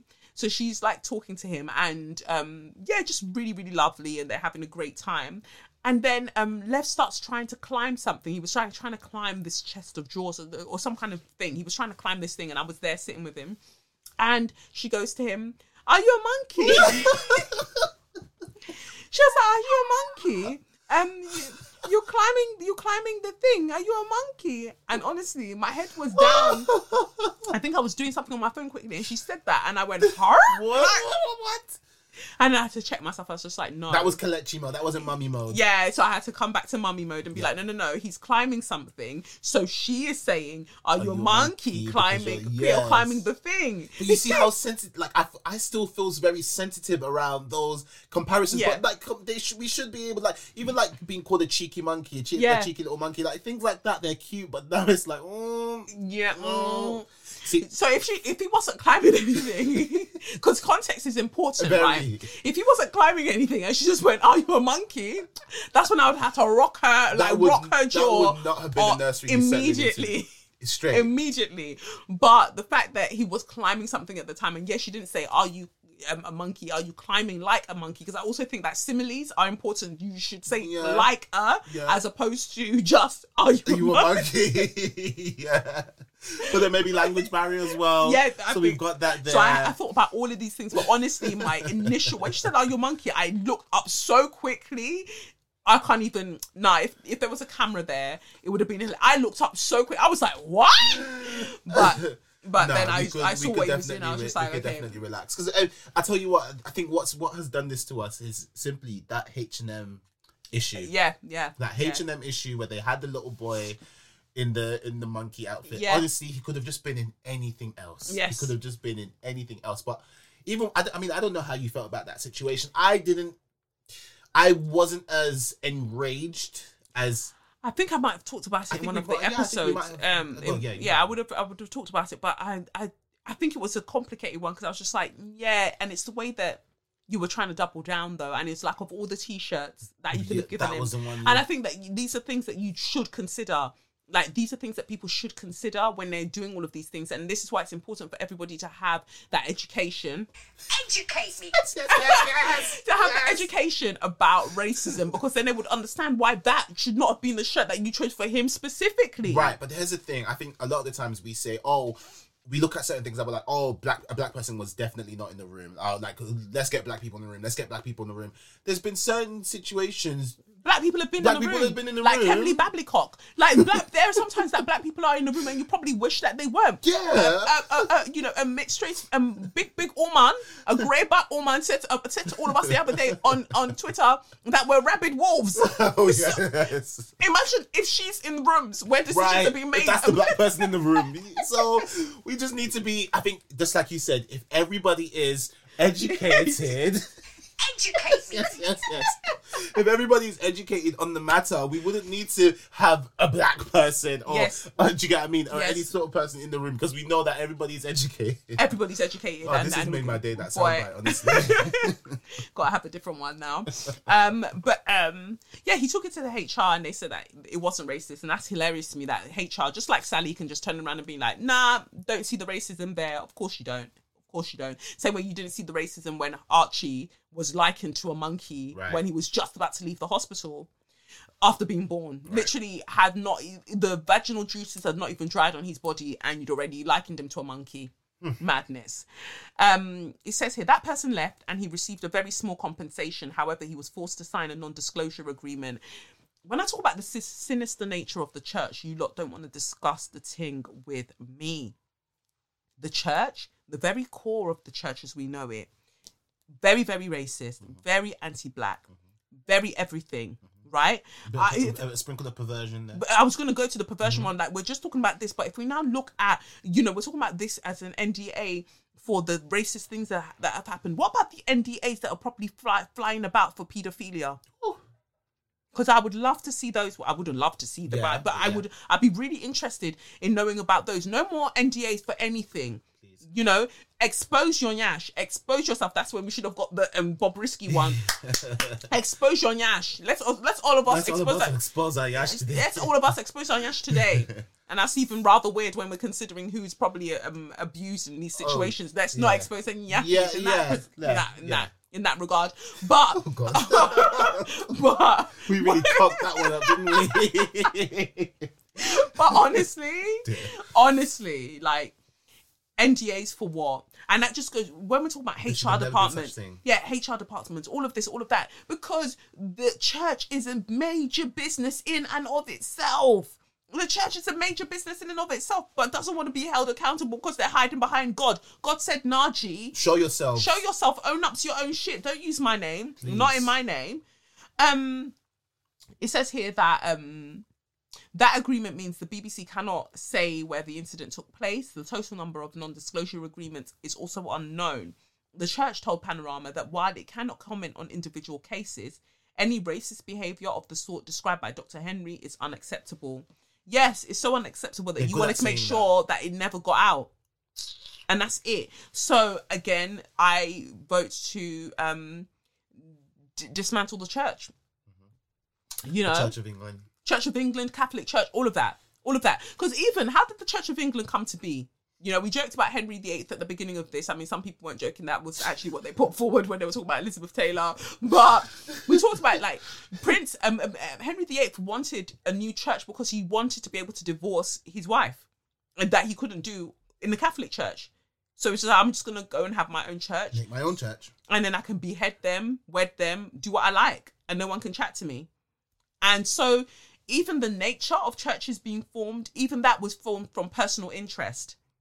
Of a white man. One thing I have to be honest about, though, is that them church hymns, they bang so much. I love me a church hymn. Shine, Jesus, shine. Go there, girl. Let the world Jesus know. Oh, that's not even my favourite one, all-time favourite. Literally, it's up there with Whitney. Oh, God. Were you there when they crucified my Lord? Oi! Were you there when they crucified my Lord? Oh, this is my favourite bit. Sometimes it causes me to tremble. That wasn't the note. That wasn't the note. Sometimes. Sometimes it causes me to tremble, tremble, Tremble. Were you there when they crucified my Lord? Oh, so beautiful. I Such wasn't a there. Beautiful. I wasn't there, yeah, but I wasn't a beautiful there. song. But if I had been there, maybe they would have made me sign an NDA. But yeah, we don't know that now. So, But yeah, definitely get rid of get rid of the church. Let's keep the church hymns. yeah. Let's I keep mean, all some of the church hymns. hymns let's not keep because they're, again, rooted in racism. Isn't Kumbaya rooted in racism? Kumbaya, man. There was another one that my teacher used to make me sing in secondary school. Kumalada, kumalada, kumala vista. Kumalada, Oh, kumalada. that can't go get that. That was no. not him. No. That's a pop song. But was it? Yes, Oh, the girls. No, na vista. Oh, this is blasphemous. Go. Estamina, salamina, uwa. It's those three girls in the field that sung that song. What three girls? The Say three. la vie.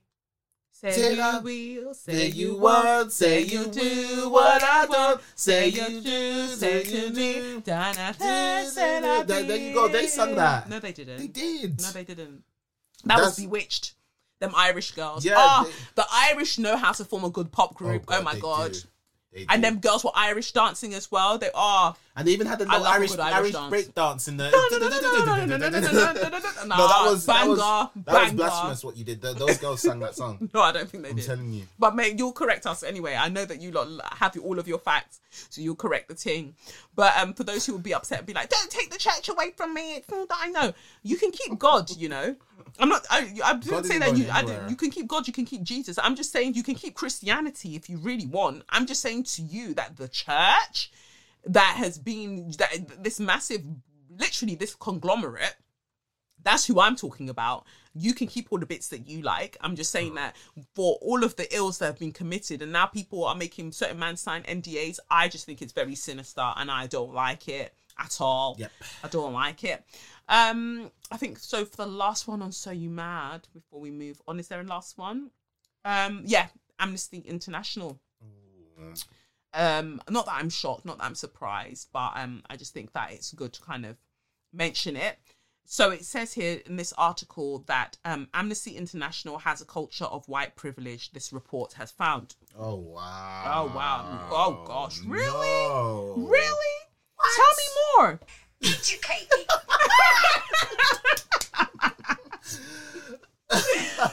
Oh, it says here, Amnesty International has a culture of white privilege with incidents of overt racism, including senior staff using the N-word and microaggressive behaviour such as the touching of black colleagues' hair, according to an internal review into its secretariat. It came as 8 current and former employees of Amnesty International UK described their own experiences of racial discrimination and issued a statement calling on senior figures to stand down. One of the whistleblowers, Catherine Odukoya, big up yourself, you're a bug girl. See, Kemi, that's how someone uses their name and affects change. Not you, babbly cock. We joined Amnesty hoping to campaign against human rights abuses, but were instead let down through realising that the organisation actually helped perpetuate them. Representatives of both arms of the UK-based human rights organisation apologised and pledged to make changes, with the director of the AI UK, Amnesty International UK, citing the uncomfortable fact that we have not been good enough. And I hate when you lot say that. What do you mean, the uncomfortable fact that we're not good enough? You've known all along that you weren't good enough. You've Never. all known all along. There was never a time When you were good. Never a time. Never a time. Oh, God. Never a time. It goes on to say the internal review at Amnesty's International Secretariat, commissioned following the Black Lives Matter movement, recorded multiple examples of workers reporting alleged racism, including senior staff using the N-word and P-word, with colleagues labelled oversensitive if they complained, systemic bias, including the capability of black staff being questioned consistently and without justification, and minority ethnic staff feeling disempowered and sidelined on projects, a lack of awareness or sensitivity to religious practices, resulting in problematic comments and behaviour, aggressive and dismissive behaviour, particularly over email and often directed towards staff in offices in the Global South. In June last year, the International Board of Amnesty International sent an email to staff addressing the Black Lives Matter movement and racism, citing the killing of George Floyd, It said racism was encoded into the very organizational model of the human rights body, which had been shaped by the colonial power dynamics and borders that were fresh at the time of its founding in 1961. It continued, despite some notable and hard-won changes in recent years, control and influence over our resources, decision-making, has remained overwhelmingly in the hands of people from the white majority global north.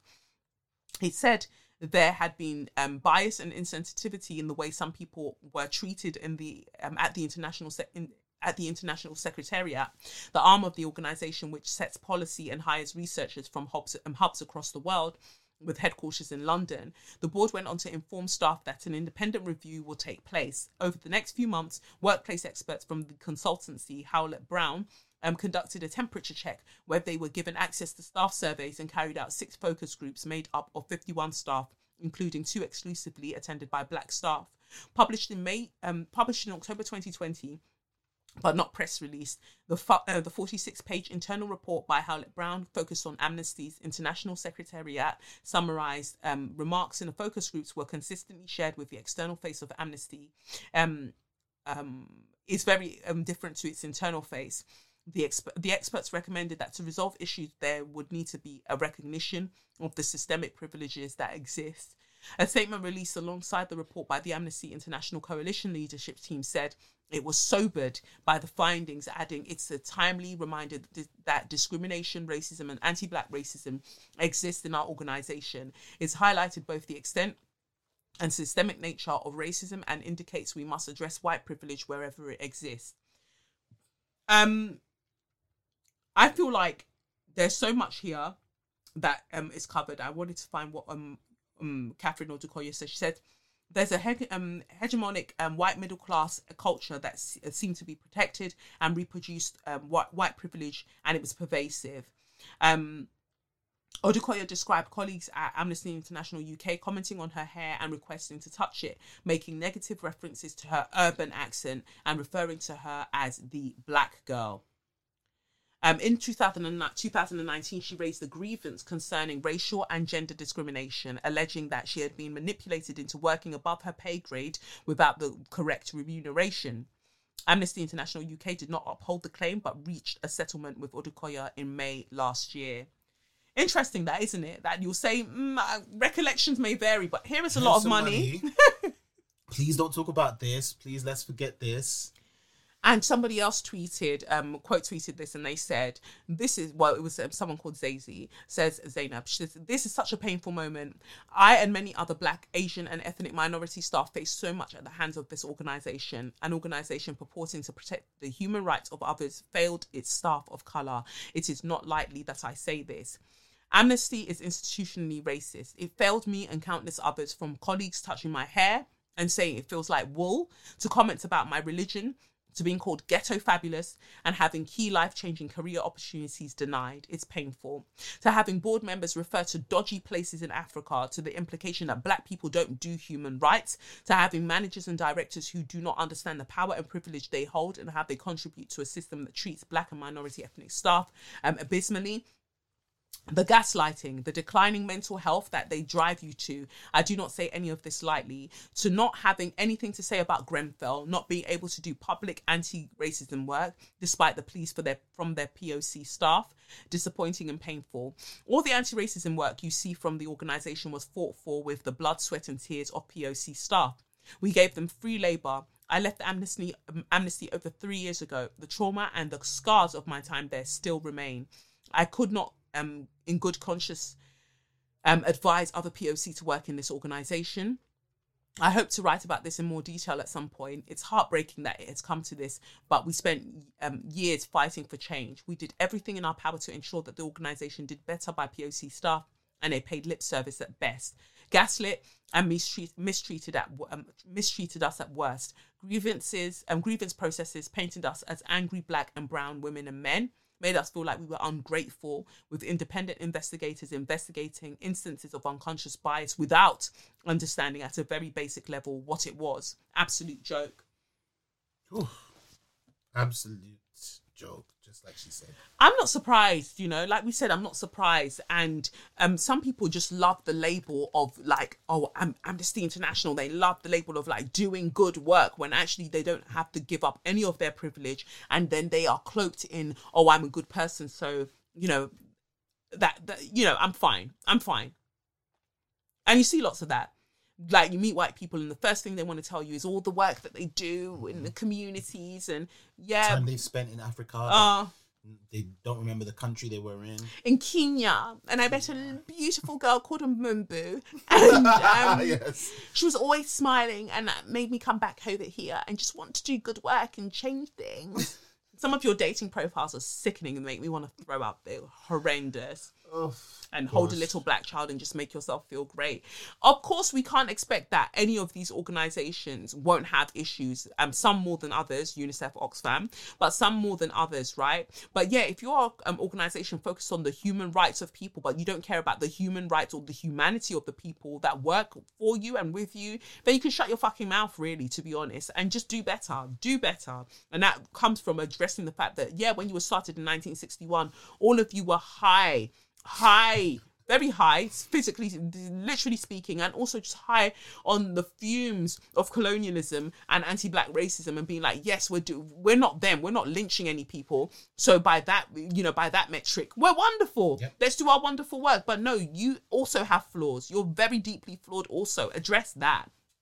But anyway, that's that for So You Mad. Anyway, let's finish off with Straw of the Week, aka Suck Your Mum. Ooh, we got two, haven't we? Well, yeah, let's start with your homie Boris. Oh, Boris is your homie. No. Boris is your homie. I think people should know by now that you hate Boris Johnson. Do you want me to read it? Go on. Boris Johnson confirms. Oh, wait, let me start again. Boris Johnson confirms Jennifer Arcuri. How do I say this name? Arcuri, yeah. Jennifer Arcuri affair, but says he acted with integrity. So I just want to remind you guys, he said that he cheated with integrity. I'm going to read that out once more. Boris Johnson confirms Jennifer Arcuri affair, but says he acted with integrity. The Prime Minister was asked about the relationship during the Downing Street briefing, almost a month after US tech entrepreneur Miss Arcuri admitted to a 4-year affair with Mr. Johnson while he was Mayor of London. And married. Oh, God. Because it wouldn't be an affair if he wasn't married, but I just wanted to stress that he was married. Married with kids. Boris Johnson appeared to confirm for the first time that he had an affair with Jennifer Arcuri, but says he acted with integrity. The Prime Minister was asked about the relationship during a Downing Street briefing. Miss Arcuri told the Mirror one of their liaisons took place in the family home Mr. Johnson shared with his now ex-wife, Marina Wheeler. Oh, God punish you. During the press conference, HuffPost Paul Waugh asked the Prime Minister about his commitment to the Nolan Principles, which set out the expected standards of behaviour in public life. He said the raging Greens Hill lobbying scandal had sparked a lot of interest in whether the Nolan Principles of public life have any teeth or relevance anymore. And he asked the Prime Minister, do you agree with the Independent Office for Police Conduct, with which in its review of your links with Jennifer Arcuri concluded, and I quote, it would have been wise for Mr. Johnson to declare this as a conflict of interest, and a failure to do so could have constituted a breach of the Nolan Principles. And those principles include acting with honesty and integrity. Do you believe you acted with honesty and integrity in your relationship with Miss Arcuri, who claims you conducted your affair in your marital home? But in attempting to swerve the question, the Prime Minister apparently admitted to the affair. After a lengthy answer to a previous question, Mr. Johnson said, my answer to your second question is yes. Leaving no time for follow-ups, Mr. Johnson swiftly drew the press conference to a close, turning tail and leaving the Downing Street briefing room. Mr. Johnson has never accepted that he had an affair with Miss Arcuri, but he has not denied it either. Labour's deputy leader, Angela Rayner, tweeted, Tory sleaze is back. I rarely believe what Boris Johnson says when it comes to sleaze and integrity. That's why I wrote to the Prime Minister demanding that he prove there was no special treatment in the awarding of public money and preferential access to Jennifer Arcuri. Can you imagine this? I can imagine it. But we've been saying it all along, but that's what really, really upsets me. Like, we've been saying it all along. How many straws will I give you, Boris? I want you to gather all the straws that I've given you all throughout these episodes, from episode 1 to episode whatever we're on now. Gather all the straws that I've given you and use it to blow dry your hair. I don't even want you to suck your mother right now. I just want you to use it and just yourself up. sweat. But people say that he smells like wet pennies, that he just smells. That's not a surprise. He looks like he does. Oh, and he but looks really sweaty and grotty and just horrible. Look, my thing is this, right? I think we might have touched on it before. You know, with cheating, when you go out on a night out, let's say, even though it's unlikely, but you go out on a night out, you're drunk, you meet someone, something happens. I genuinely feel like that you can explain away. You can sit down to someone and explain it away. But let me tell you, a full-blown affair, that speaks to your character. Yeah. That you are deceptive. Yeah. That is what you are. And people like that should not be in positions of power. I'm sorry. That's just how I feel. You should not be in positions of power. Like, it was legit your marital home. You were living... and on top of that, you had a fucking job to do. That, to me, what are it's you the doing? job. Linking international babes. It's not even like. But she was interning over here. Oh, okay, cool. Which makes it worse, because that's to me that's like the power dynamics as well. Like, everybody, like, what's his name? Clinton was impeached. Bill Clinton was impeached for what he did to Monica Lewinsky, not with, to Monica Lewinsky, as far as I'm concerned. Yeah, he was impeached for that. And people can talk around it as however much they want. She was vilified for it, but you know, he was impeached for that. So how is it that then, and I don't even know what money he could have given her, whatever, but just for the sake of national security, that shit was not cool. So how is it then that this person on this scheme, whatever scheme she was on, he was able to direct funds to her and then sleep with her? He's abusing his power. He was mayor of London at the time, so that means that he was abusing his power. So that, when we're talking about the Me Too movement, whether she realizes it or not, that the vastness and the disparity of that power dynamic means that he was abusing her, as far as I'm concerned, in my opinion. Yeah. And it's just shocking to me that he can literally look a reporter in the eye and say that he cheated with Nolan principles in mind. Yes. Oh, so I went and looked it up, and you know, there's perfect, nothing untoward, but nothing untoward. Like, they'll ask you how many children you have. You don't want to answer.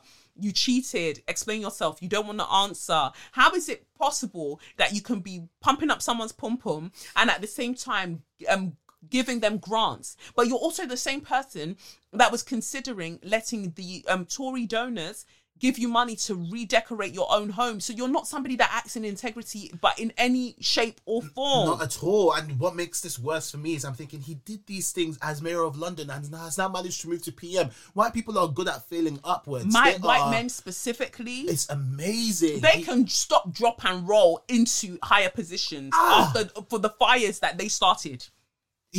I just can't actually... Do you know the level of corruptness you need to fail upwards? Right.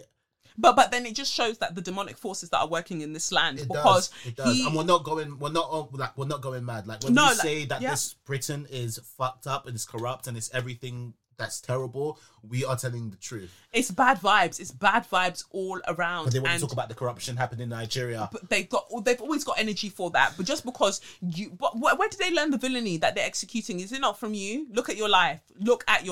All of us will open our yash today, like Bob Risky said. We'll open our yash. So brazen. But he will do that because he knows that he can get away with it. Like, I'm not even here on the moralistic sense of what you were doing, cheating on your wife and whatever, because this isn't the first wife that you cheated on. And even, like, we could talk about certain violinists right now with your current relationship, but I don't know too much about that because you've given bare man gag orders and I'm not trying to get sued, you know, allegedly. But you don't value the institution of marriage, but you don't care about it. Fine. No. So we already know that. That's fine. But to me, it's the duty that you have to the office, to your office. That is what I care about. And so children are starving, right? Marcus Rashford had to come and put his football to the side to come and literally ask you to feed the fucking children during a pandemic, right? And you had every excuse under the sun until you were battered up enough, and then you had to do a U-turn and bend your knees. Well, Arcuri was bending her knees, but we'll forget that. Forget If you guys don't get the reference, I'll be very upset. But all of that was happening, right? but you had money to, as mayor of London, to direct to her. You were happy for, from what Dominic Cummings said from his XOXO Gossip Girl blog. He said that you were willing to accept money from Tory donors privately, secretly, to renovate your flat.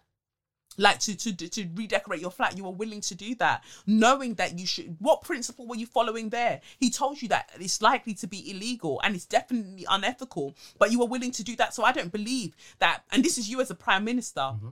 Learning the things that you've learned in this position. So I don't believe that you did act with integrity with what happened while you were Integrity's out of the question. while you were working as mayor of London. Like, no. And Jennifer Arcuri, like you're a disgrace. You yourself, you're a disgrace. But you know what? You do what you're doing, Sha. Yeah. That's not my own.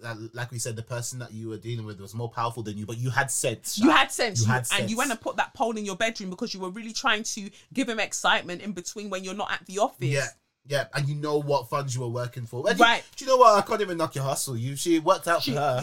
But you know, Kevin Samuels, that fool, is always telling people to go and get high value men. That's what she There did. you are. That's what she she did. Just that. She took his advice, boy. He was holding her hand through it. And got a high value man. But I really love that Dominic Cummings, although I've given you a straw and I'm sure I'm likely to give you many more, I like that him and Boris are going toe to toe.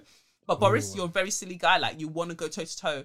You want to try and spin your own spin doctor that's no longer working with you, and you're trying to come for him about, he has text messages between myself and Sir Dyson, where, you know, this was said because Dyson were meant to provide PPE or whatever during the at the beginning of the pandemic, and allegedly they said that Boris had said that he would give him a cute tax break or whatever, but people are saying that timeline doesn't even match up, that couldn't have been the case. But then they're saying that the person who leaked the messages between Sir Dyson and what's his name, Boris Johnson, could probably be Dominic Cummings. So Dominic Cummings went and wrote one cute blog and he was like, don't try me, hoes. Ooh, Dominic is coming. Right. Dominic is coming. You were gonna. That's the one. Yes. Dominic is coming. I'm telling you. They're gonna be sick of us. I am telling you. But no, it's good. He's a messy bitch. He's very messy. He's a messy bitch. Messy. The girls are fighting. The girls are fighting. But they literally are. And I just think that was a warning shot, because he's very much like, I'm willing to cooperate and I have many messages. I don't have my laptop anymore from the time that I worked in government, because I'm sure that emails were there, but I do have certain things. And why do we need to check my phone for the text messages and the WhatsApp messages? If in fact this was communicated to me by Boris Johnson, then surely those same messages would be on his phone. So why do you need my phone? Boris, hand over your phone. Hand over your phone. But the reason Boris wants his phone is because he knows that there are other incriminating things on there that he wants to make sure that No. Hand over your phone. Me, Boris. that I'll download everything or upload everything onto a computer, so then I'll have it somewhere. But sis, let me tell you, you guys deleting stuff off iPhones is pointless. Oh, wow. It is pointless. Wow. It can be recovered within 90 days. Wow. Of you permanently delete. It is pointless, honestly. I remember when I was working at a phone shop, and then this guy, really weird guy, came into trading the phone, but he wanted to do it in a hurry. So we were all thinking, why does this guy want to trade in a really good, decent phone? Why do you want to trade it in and get money for it? But anyways, he did. Shortly after, maybe I want to say a few hours after, we had literally the MI5 guys coming in the suits. They were like, they showed us a picture. They were like, this guy just came and traded in the phone. We need that. Oh. We were like, okay, but just so you know, the phone is cleared. We reset the phone. They were like, give us the phone. Don't worry. I was like, wow. And then he was like, within 90 days, we can get everything we need off that phone. Anyways, this guy was part of a terrorist attack. By the by. Yeah. Yeah. And that was that. But yeah, just so you know, guys, if FYI. you're using an iPhone, it can be recovered. You just need to be in the hands of the right hacker. So right. Yeah, we'll get you, Boris. Boy. But yeah, it's just mad to me that he's able to kind of do these things, and even his pretense that he didn't know about the European Super League, which I thought was hilarious. Also a straw to everybody that had energy to get the European Super League cancelled, like not happening at all. But when we're speaking about racism, you don't have the same volume. Mm-hmm. They said European Super League. You lot said 2 days later, no, the fuck, Absolutely not. Never. Okay? If you had that same energy, we wouldn't be dealing with racism. But you're like, but this has to do with money. That's why people move so quickly. But racism is also about money. And the thing is, the more racism that these your black football players are subjected to, you're going to make less money overall because they won't want to play the sport anymore. So consider that. But I think that the European Super League has been talked to death. But what I did see was that one of the main guys that was organising the whole thing, I think that Boris had a meeting with him a few days before. So how is it that you had that meeting and you didn't know that it was coming, or did you know that it was coming and you were aware, but when you saw the backlash, you were like, oh, no, I never... That's exactly what happened. Because even just tying that in with the race report, you ordered the race report. They showed you before they released it. Yeah. You said, yeah, sure, and you can A-okay. tweet it. And yes, you tweet it. yes, you said, and then you distance yourself from it. So Boris he's a what's the word, reactionary? Or Yes. yeah, that's what you do. He's listening to the people. He's got his ears to the streets, and he's like, oh nope, I don't want to. And he loves chaos. So after everybody's arguing, he'd be like, "Oh, I didn't ask for that. I don't know anything about that." And like you say, just distance himself from it when he's literally the one who asked for it. So yeah, it's just nastiness everywhere. But you're only going to see Boris's like real true colours after he's like finished in office, when he's chopped everybody's money and he's set himself up writes well. That memoir. Yes, and when he writes that memoir, when none of you can touch him, none of you can touch him. He'll make sure that he's good, like his money's long. He'll be fine. He'll be just fine. Because somebody like that manages to kind of weave and like slime and slither his way into all these positions of power. That's not a dumb person. That's not an incompetent person. He just acts that way. And that's why he scruffs up his hair, scruffs up his tie, because everyone was buying into this buffoon, this silly Boris. Boris isn't silly. Nope. And once you realise that level of his sinister nature, and you understand the depths of it, you'll be scared. You should be scared of Boris not laughing at him. Even the way that we call him Boris, mad. horrible name, Right. I don't want to offend any listeners that might be called Boris, but I doubt it. Oh God. So then the bones of black children. Oh God. Another straw, I guess, is in order. So let's read this. It says here, bones of black children killed in police bombing used in Ivy League anthropology course. Remains of those killed in 1985 move bombing in Philadelphia serve as case study in Princeton Back's course. And the Princeton Back's course. The bones of black children who died in 1985 after their home was bombed by Philadelphia police in a confrontation with the Black Liberation Group, which was raising them, are being used as case study in an online forensic anthropology course presented by an Ivy League professor. It has emerged that the physical remains of one or possibly two of the children who were killed in the aerial bombing of the MOVE organization in May 1985 have been guarded over the past 36 years in the anthropological collections of the University of Pennsylvania and Princeton. The institutions have held onto the heavily burned fragments, and since 2019 have been deploying them for teaching purposes without the permission of the deceased living parents. Wow. To the astonishment and dismay of present-day MOVE members, some of the bones are being deployed as artifacts in an online course presented in the name of Princeton and hosted by the online study platform Coursera, whatever they call themselves.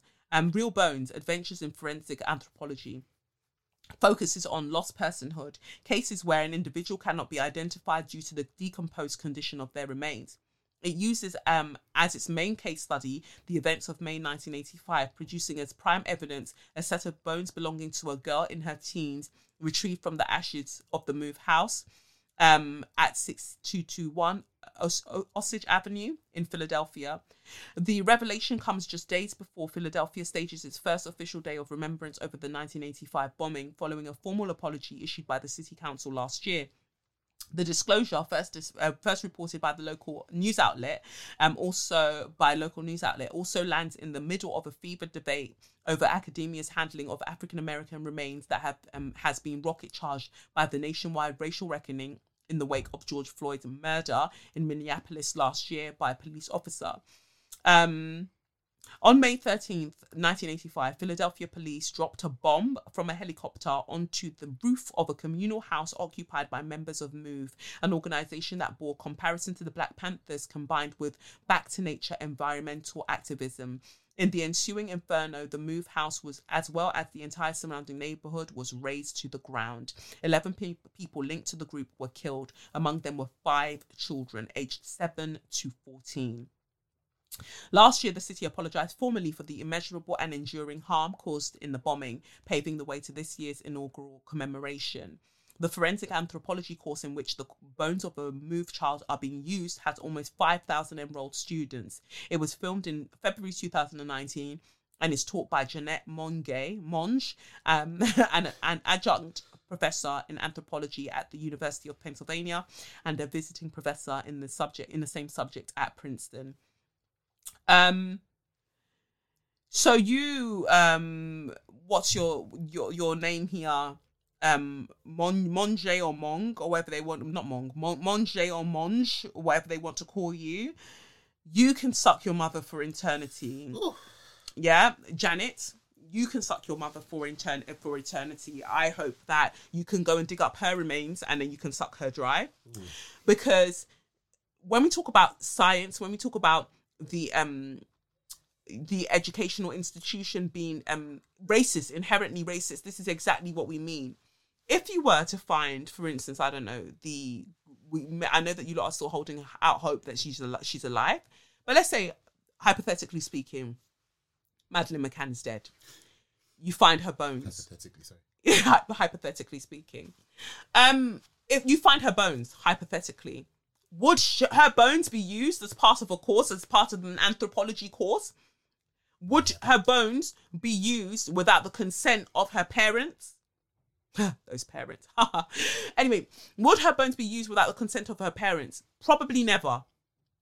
It's the same way that Venus Hottentot, Sarah Bartman, that's what they called her, that horrendous name. Around in the zoo.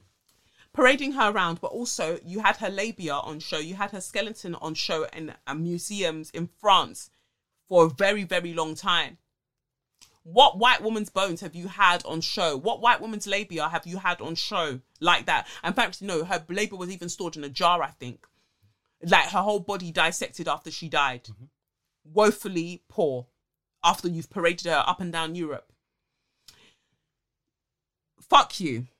Henrietta Lacks, her cells that you've used for your modern day scientific and medical innovations to cure various diseases and such like, and to be able to research various diseases because of the regenerative nature of her cells. You didn't even let her family know that you were using her cells in that way. She didn't even provide her cells to you to be used in that way, and that was John Hopkins. So from the university. Yeah. Oh wow. So when we look at these universities and when people talk about, the fact that, they were racist back in the day, but, that's back in the day. No, we're talking about right now. We're talking about right now. You wouldn't be able to have the prestige and the reputation that you have if it wasn't for the things that you've done in the past. And the things that you did in the past were mainly done to black and brown people. So let's talk about it. And indigenous people, right? So let's talk about that. So the fact that something horrendous like this could have happened in 1985, that's not long ago. Nope. Like, that's a year before I was born. That's not long ago. And you've got this little girl's remains. Instead of you seeing in some way what can be done to lay her body to rest after the police fucking bombed, razed to the ground the entire neighborhood. Such a violent act. You're not even thinking after George Floyd, maybe we should take this course down. Maybe this shouldn't be happening because we know that it was filmed in 2019. But after the George Floyd murder in 2020, and all of you talking about your listening and learning, surely someone should have gone, I don't think that we should keep this course going like this. This is very inappropriate. Right. But no, you've continued. And 5,000 students enrolled. So I don't know, for all of you that enrolled, if you weren't aware, all of you, that's 5,000 straws for all of your mothers as well. Let's go there. But I'm just disgusted at the way that science totally continues to dehumanize black people's bodies while we're alive and when we've died. And I'm not saying black bodies because people are like, stop saying black bodies, say black people. Black people's bodies being dehumanized by science. This is a problem. Science wouldn't be where it is if it were not for the black people's bodies that were experimented on, often without their consent. Pretty much all of them without their consent. Yeah. Right. Imagine they got a helicopter. The Philadelphia police got a helicopter and dropped bombs. Children were in there. Not that it's every people were in there, but it's the fact that little children were in there. Nah, I'm And then you want to talk about, the thing we need to do with the police is about reform. This isn't about reform. This is about defunding. This is about abolishing. Because this was just 36 years ago that was done, and numerous things have been done since. So the very nature of the police is to go against black resistance, is to go against anything that even insinuates black liberation. Why is that? Because their whole purpose was to be able to, when we're talking about in the American sense, they were slave patrols. Yeah, looking after white property. Right. Simply so. So, yeah, Janet, Monge, whatever they call you, suck your mother for eternity. The institutions, Coursera, that are even allowed for this course to go ahead, all of you can suck your mothers. Please. Yeah. I don't even know what to say. I'm just disgusted. It is disgusting to me. It makes my belly turn. Oh. And I guess finally, Nancy Pelosi. So as we were just talking about George Floyd, have you got the video up? I do. As we were just talking about George Floyd and his murder, we know that Derek Chauvin has now been convicted. Yes. On all Guilty three counts. On all 3 counts. Yes. Guilty. Yep. And he genuinely looks stunned. And I know that we have to be careful about the memification of everything that happens in society. Mm-hmm. But I did find it hilarious that even with his mask on, his eyes said everything. Yeah, his he eyes did was say shocked. But what I quite liked about the moment, just in terms of the moment, was that the shock didn't hit him straight away. No. So you see, the moment you're talking about was actually well after. I'm sure it was like, maybe it was probably the 3rd guilty. Yeah. Where he's actually thinking, hold on, white privilege didn't actually see me through this time. Yeah. And I was people just so relieved. And there are so many facets to this. I keep using the word facet, but I love it at the moment. But there are so many layers to what we're dealing with right now, right? And so people are like, this isn't justice, this is accountability. Some people are like, this isn't even accountability, rare. What we need to understand is, before we even get to Nancy Pelosi, is that this one, we've got a conviction, we've still got to wait for sentencing, maybe, or we don't know when that's happening, but still got to wait for sentencing. And then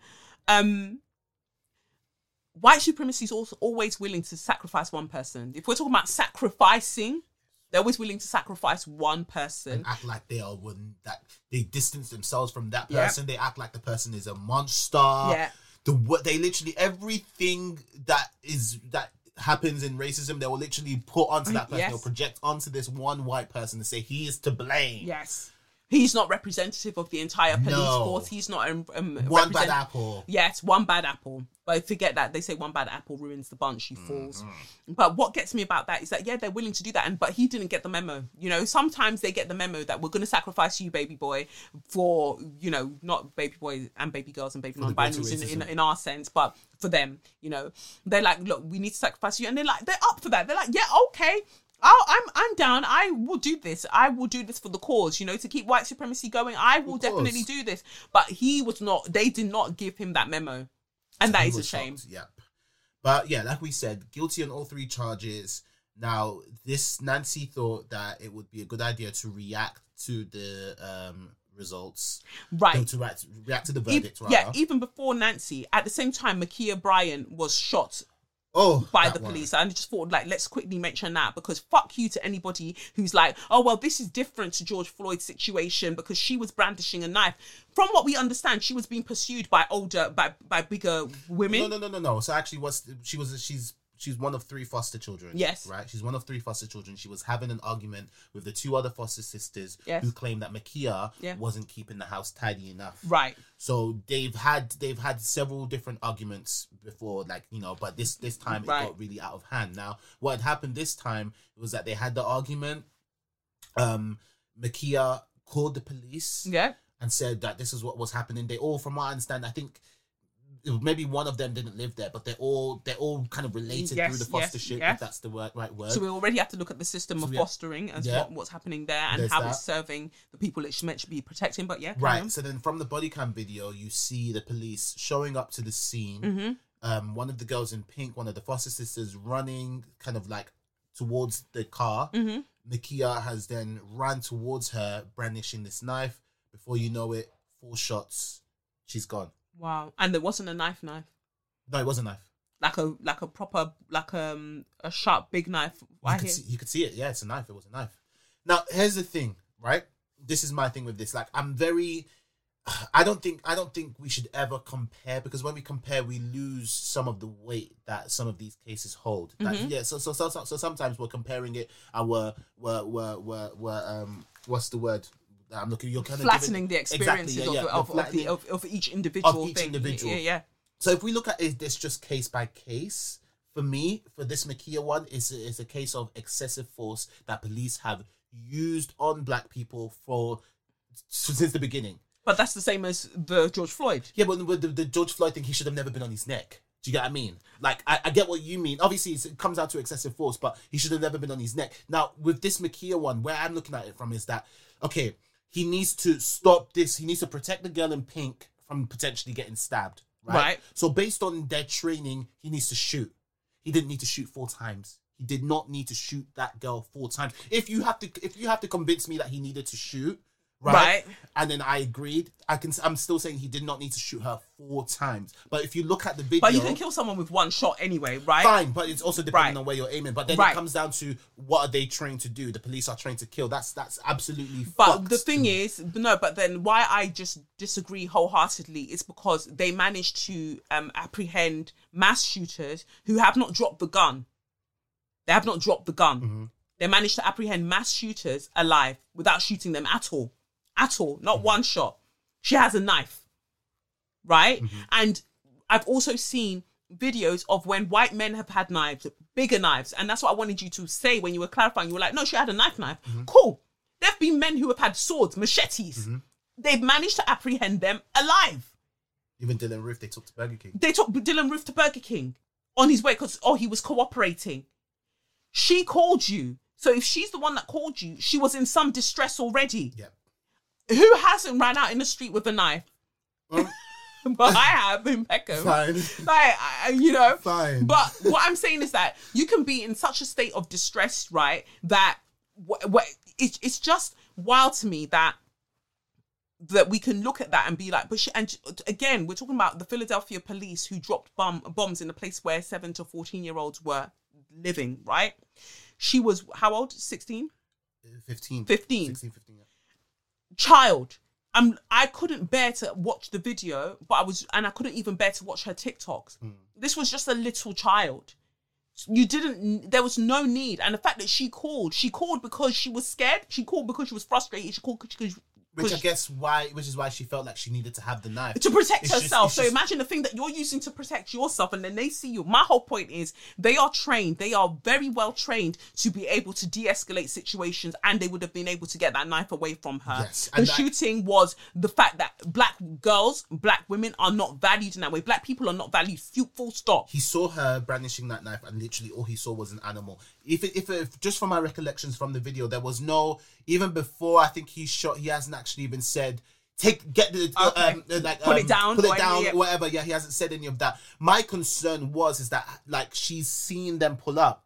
Yes. Right. I'm not like, look, this is not a but situation. This isn't like, oh, she shouldn't have done this. It's none of that. It's like at the end of the day, that girl should have never died. She should have never shot the gun. That's fact. It's just concerning that as soon as he pulls up or when they pull up, she's not stopping. So what that's telling me is that she's in a rage. Yeah. Do you get what I mean? She's in an absolute rage. So there's just commotion going on. He shot her and he continues shooting her. And that's just where you get that sick feeling. But then the girl in pink, the foster daughter, has now called the mum and said, hey, this is what's happened. Right. But the thing is, it's rage. It's rage from a 14-year-old girl that only has a knife. She did not come out and she had a gun.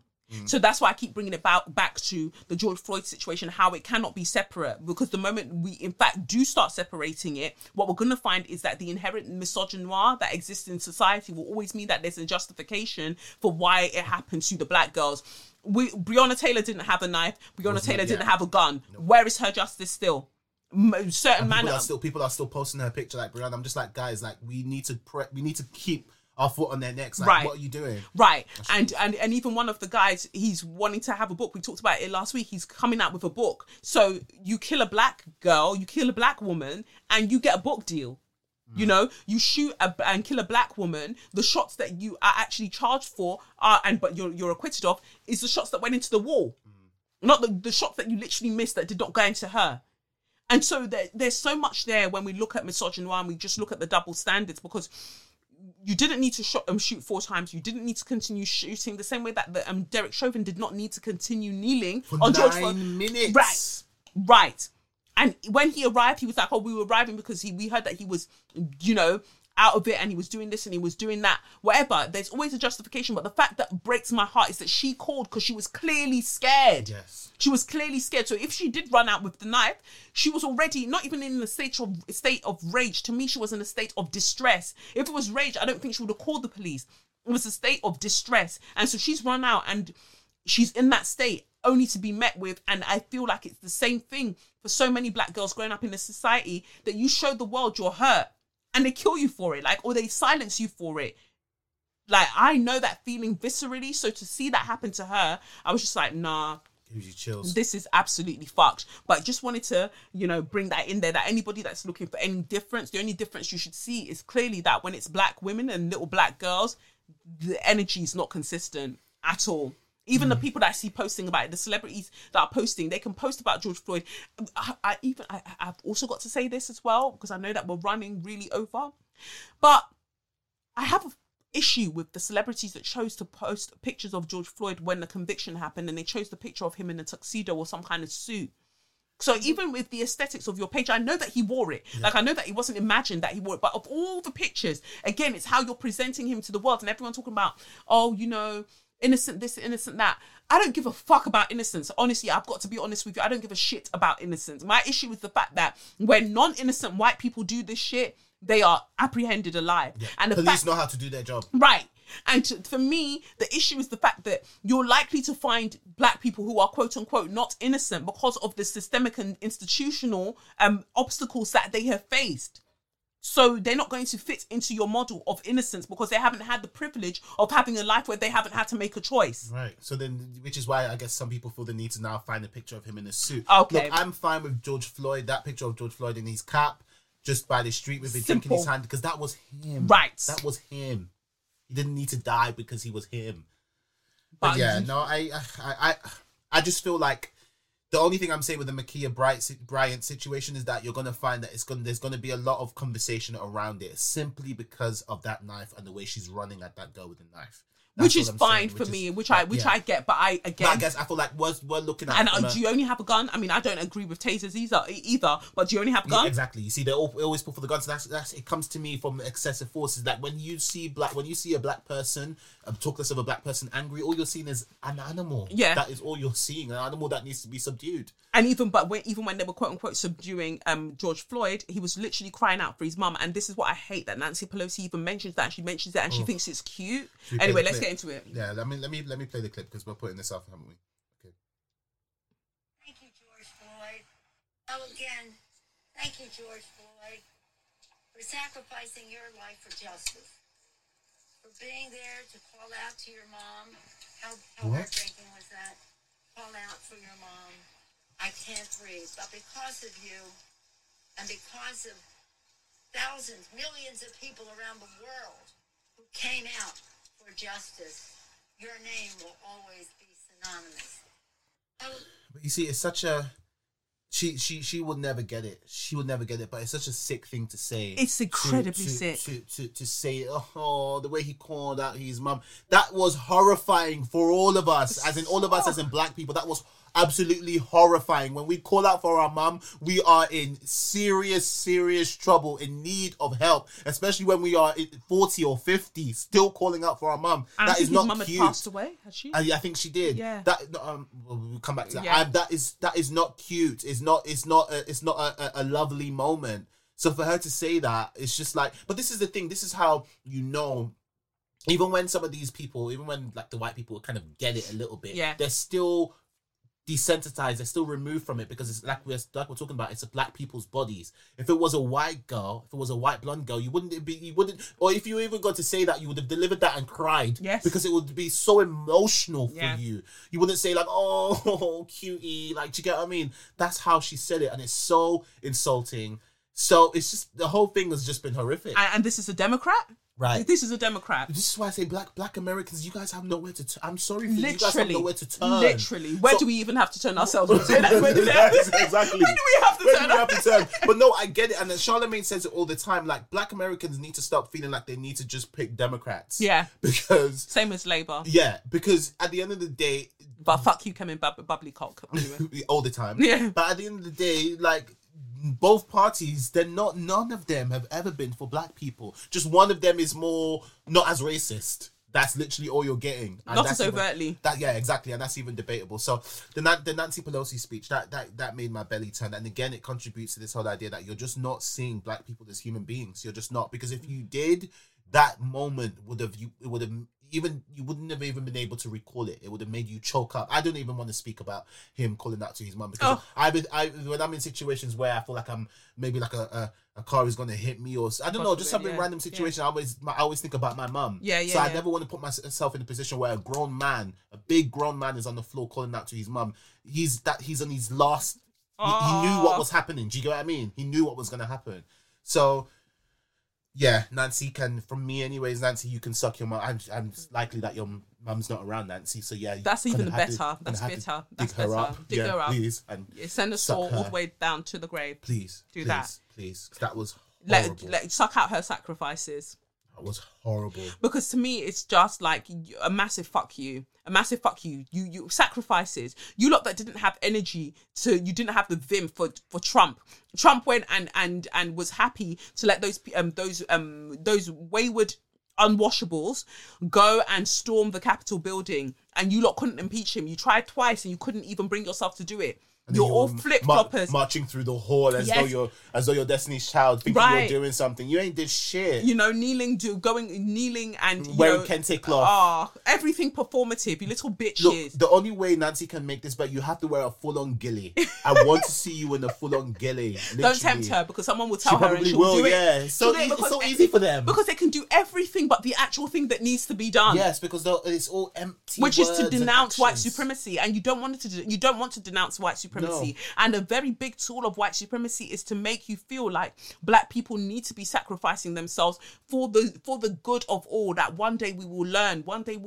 Thank you. Because of what you did, your name will be synonymous with justice. Fuck you, because the justice still hasn't arrived. How many people have died before George Floyd? How many people have been murdered before George Floyd? The day after the trial, Makia happened, and then we had another one. I never want to get names wrong, but there was another one where they've shot this boy in the toilet. Okay. In the school toilet. You probably haven't heard about that. I saw the picture, yeah. Yeah, they shot him in the school. This was all in the week of when justice apparently was served. Yeah, so Macias was on the day of the conviction. Oh, there you go.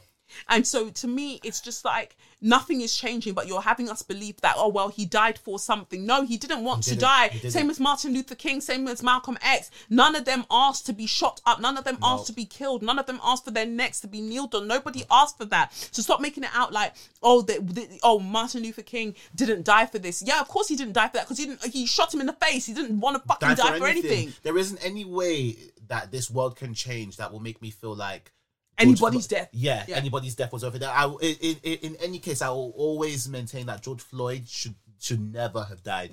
He should never have died. If we have to choose a world of change of George Floyd back, let's have George Floyd back. Yeah. Because why does someone have to die? Why does a black person have to die for the world to change? Why does a black person have to die? Because none of you are dying for the changes that you so badly want. Right. You're fine there. So if black people so if black people have to die, let the world stay how it is. We'll all be looking at each other. No, we'll all be looking at each other there, because I'm not giving anyone up. Imagine to die and then it's not like next day the change comes. We still have and other people will die also, but before that change comes, God forbid. But it's the reality of the situation that we find ourselves in. Thank you for your sacrifice, as if he was willing, as if he said, "Oh yes, Derek, come and kneel on my neck." No, you want to do 8 minutes 46? No. What's it? You want to do 7 minutes 46? No, let's do 8 minutes 46. Go for it. And they actually ended up finding out it was a whole 9 minutes. And it was a 9 minutes. There you go. Oh, Nancy, there you go. That was just, it's just upsetting. And black Americans are going through But it's important to also note that it's a white woman saying this, yeah? It's a white woman saying this. Who has also lived, old enough to live through the peak of racism. Right. Is it even right to call it the peak of racism? I feel like we're in the peak of racism now, probably. We're always in the peak of it. Yeah, we're always in the peak of it. Yeah. But she was there. She was around during the Rodney King. She was around. Nancy can't lie and say she wasn't around when the first black women went to a school. Yeah. She was definitely there. She was around in 1950s. She was, she's a baby boomer, no?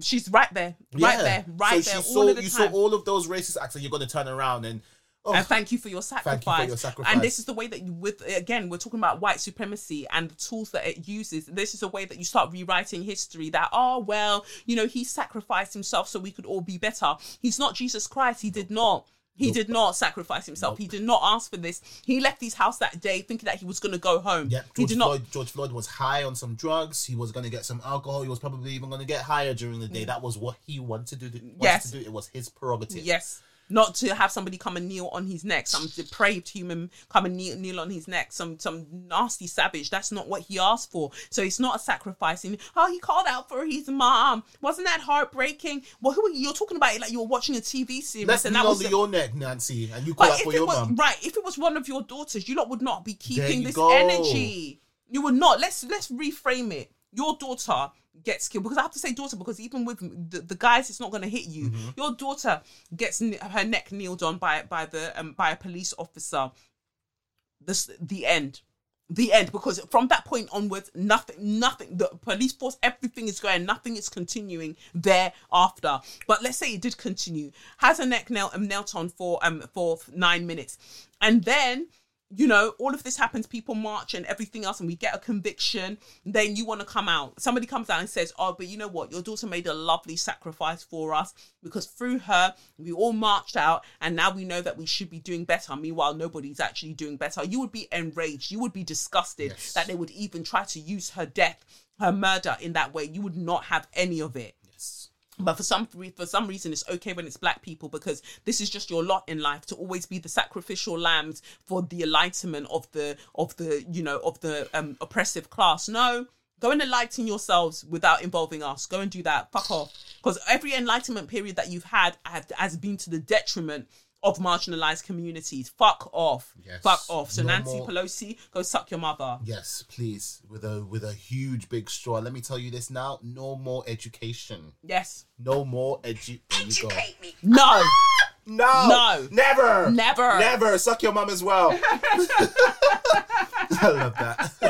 But you know what? That is that for this week. Yes. All of the things that needed to be said have been said. I think we were going to talk about that FedEx mass shooter and people writing about he loved My Little Pony, and you just thought, you know what, whatever. I hope that was satirical anyway. But anyway, that's that for this week's episode. Yes, I really enjoyed this one. Yes. My little soundbite. Yes, so more soundbites to come. Yes. Expect that from us, guys. Yes. But yeah, that's it. I hope you all look after yourselves and have a wonderful week. I have been Kelechi. And me, Sadi. And this has been SYM, officially known as Say Your Mind, unofficially known as What? That's right, suck your mum. And yeah, you can get me on @KolechNikoff or @Say Your Mind Pod. You can follow me on Twitter and Instagram @SadiqoJN. Yes, thank you to BetterHelp for sponsoring this episode. Thank you to Sharice for talking to us about Black Lives Matter in music and the survey. And you can join me on patreon.com/Kelechi Okafor for tarot readings and just general bits. Anyway, that's that. See you later. Bye. Peace. It's the Benz Brunani womanist, baby boys, baby girls, you need to hear this. Sit down, receive this realness. Make sure your cup's ready for the tea, we are go sip it, yo. Hard time scrolling for your long throats. You might learn something you never know. Collect you fine, and she's one of a kind. Don't say your mind, say your mind.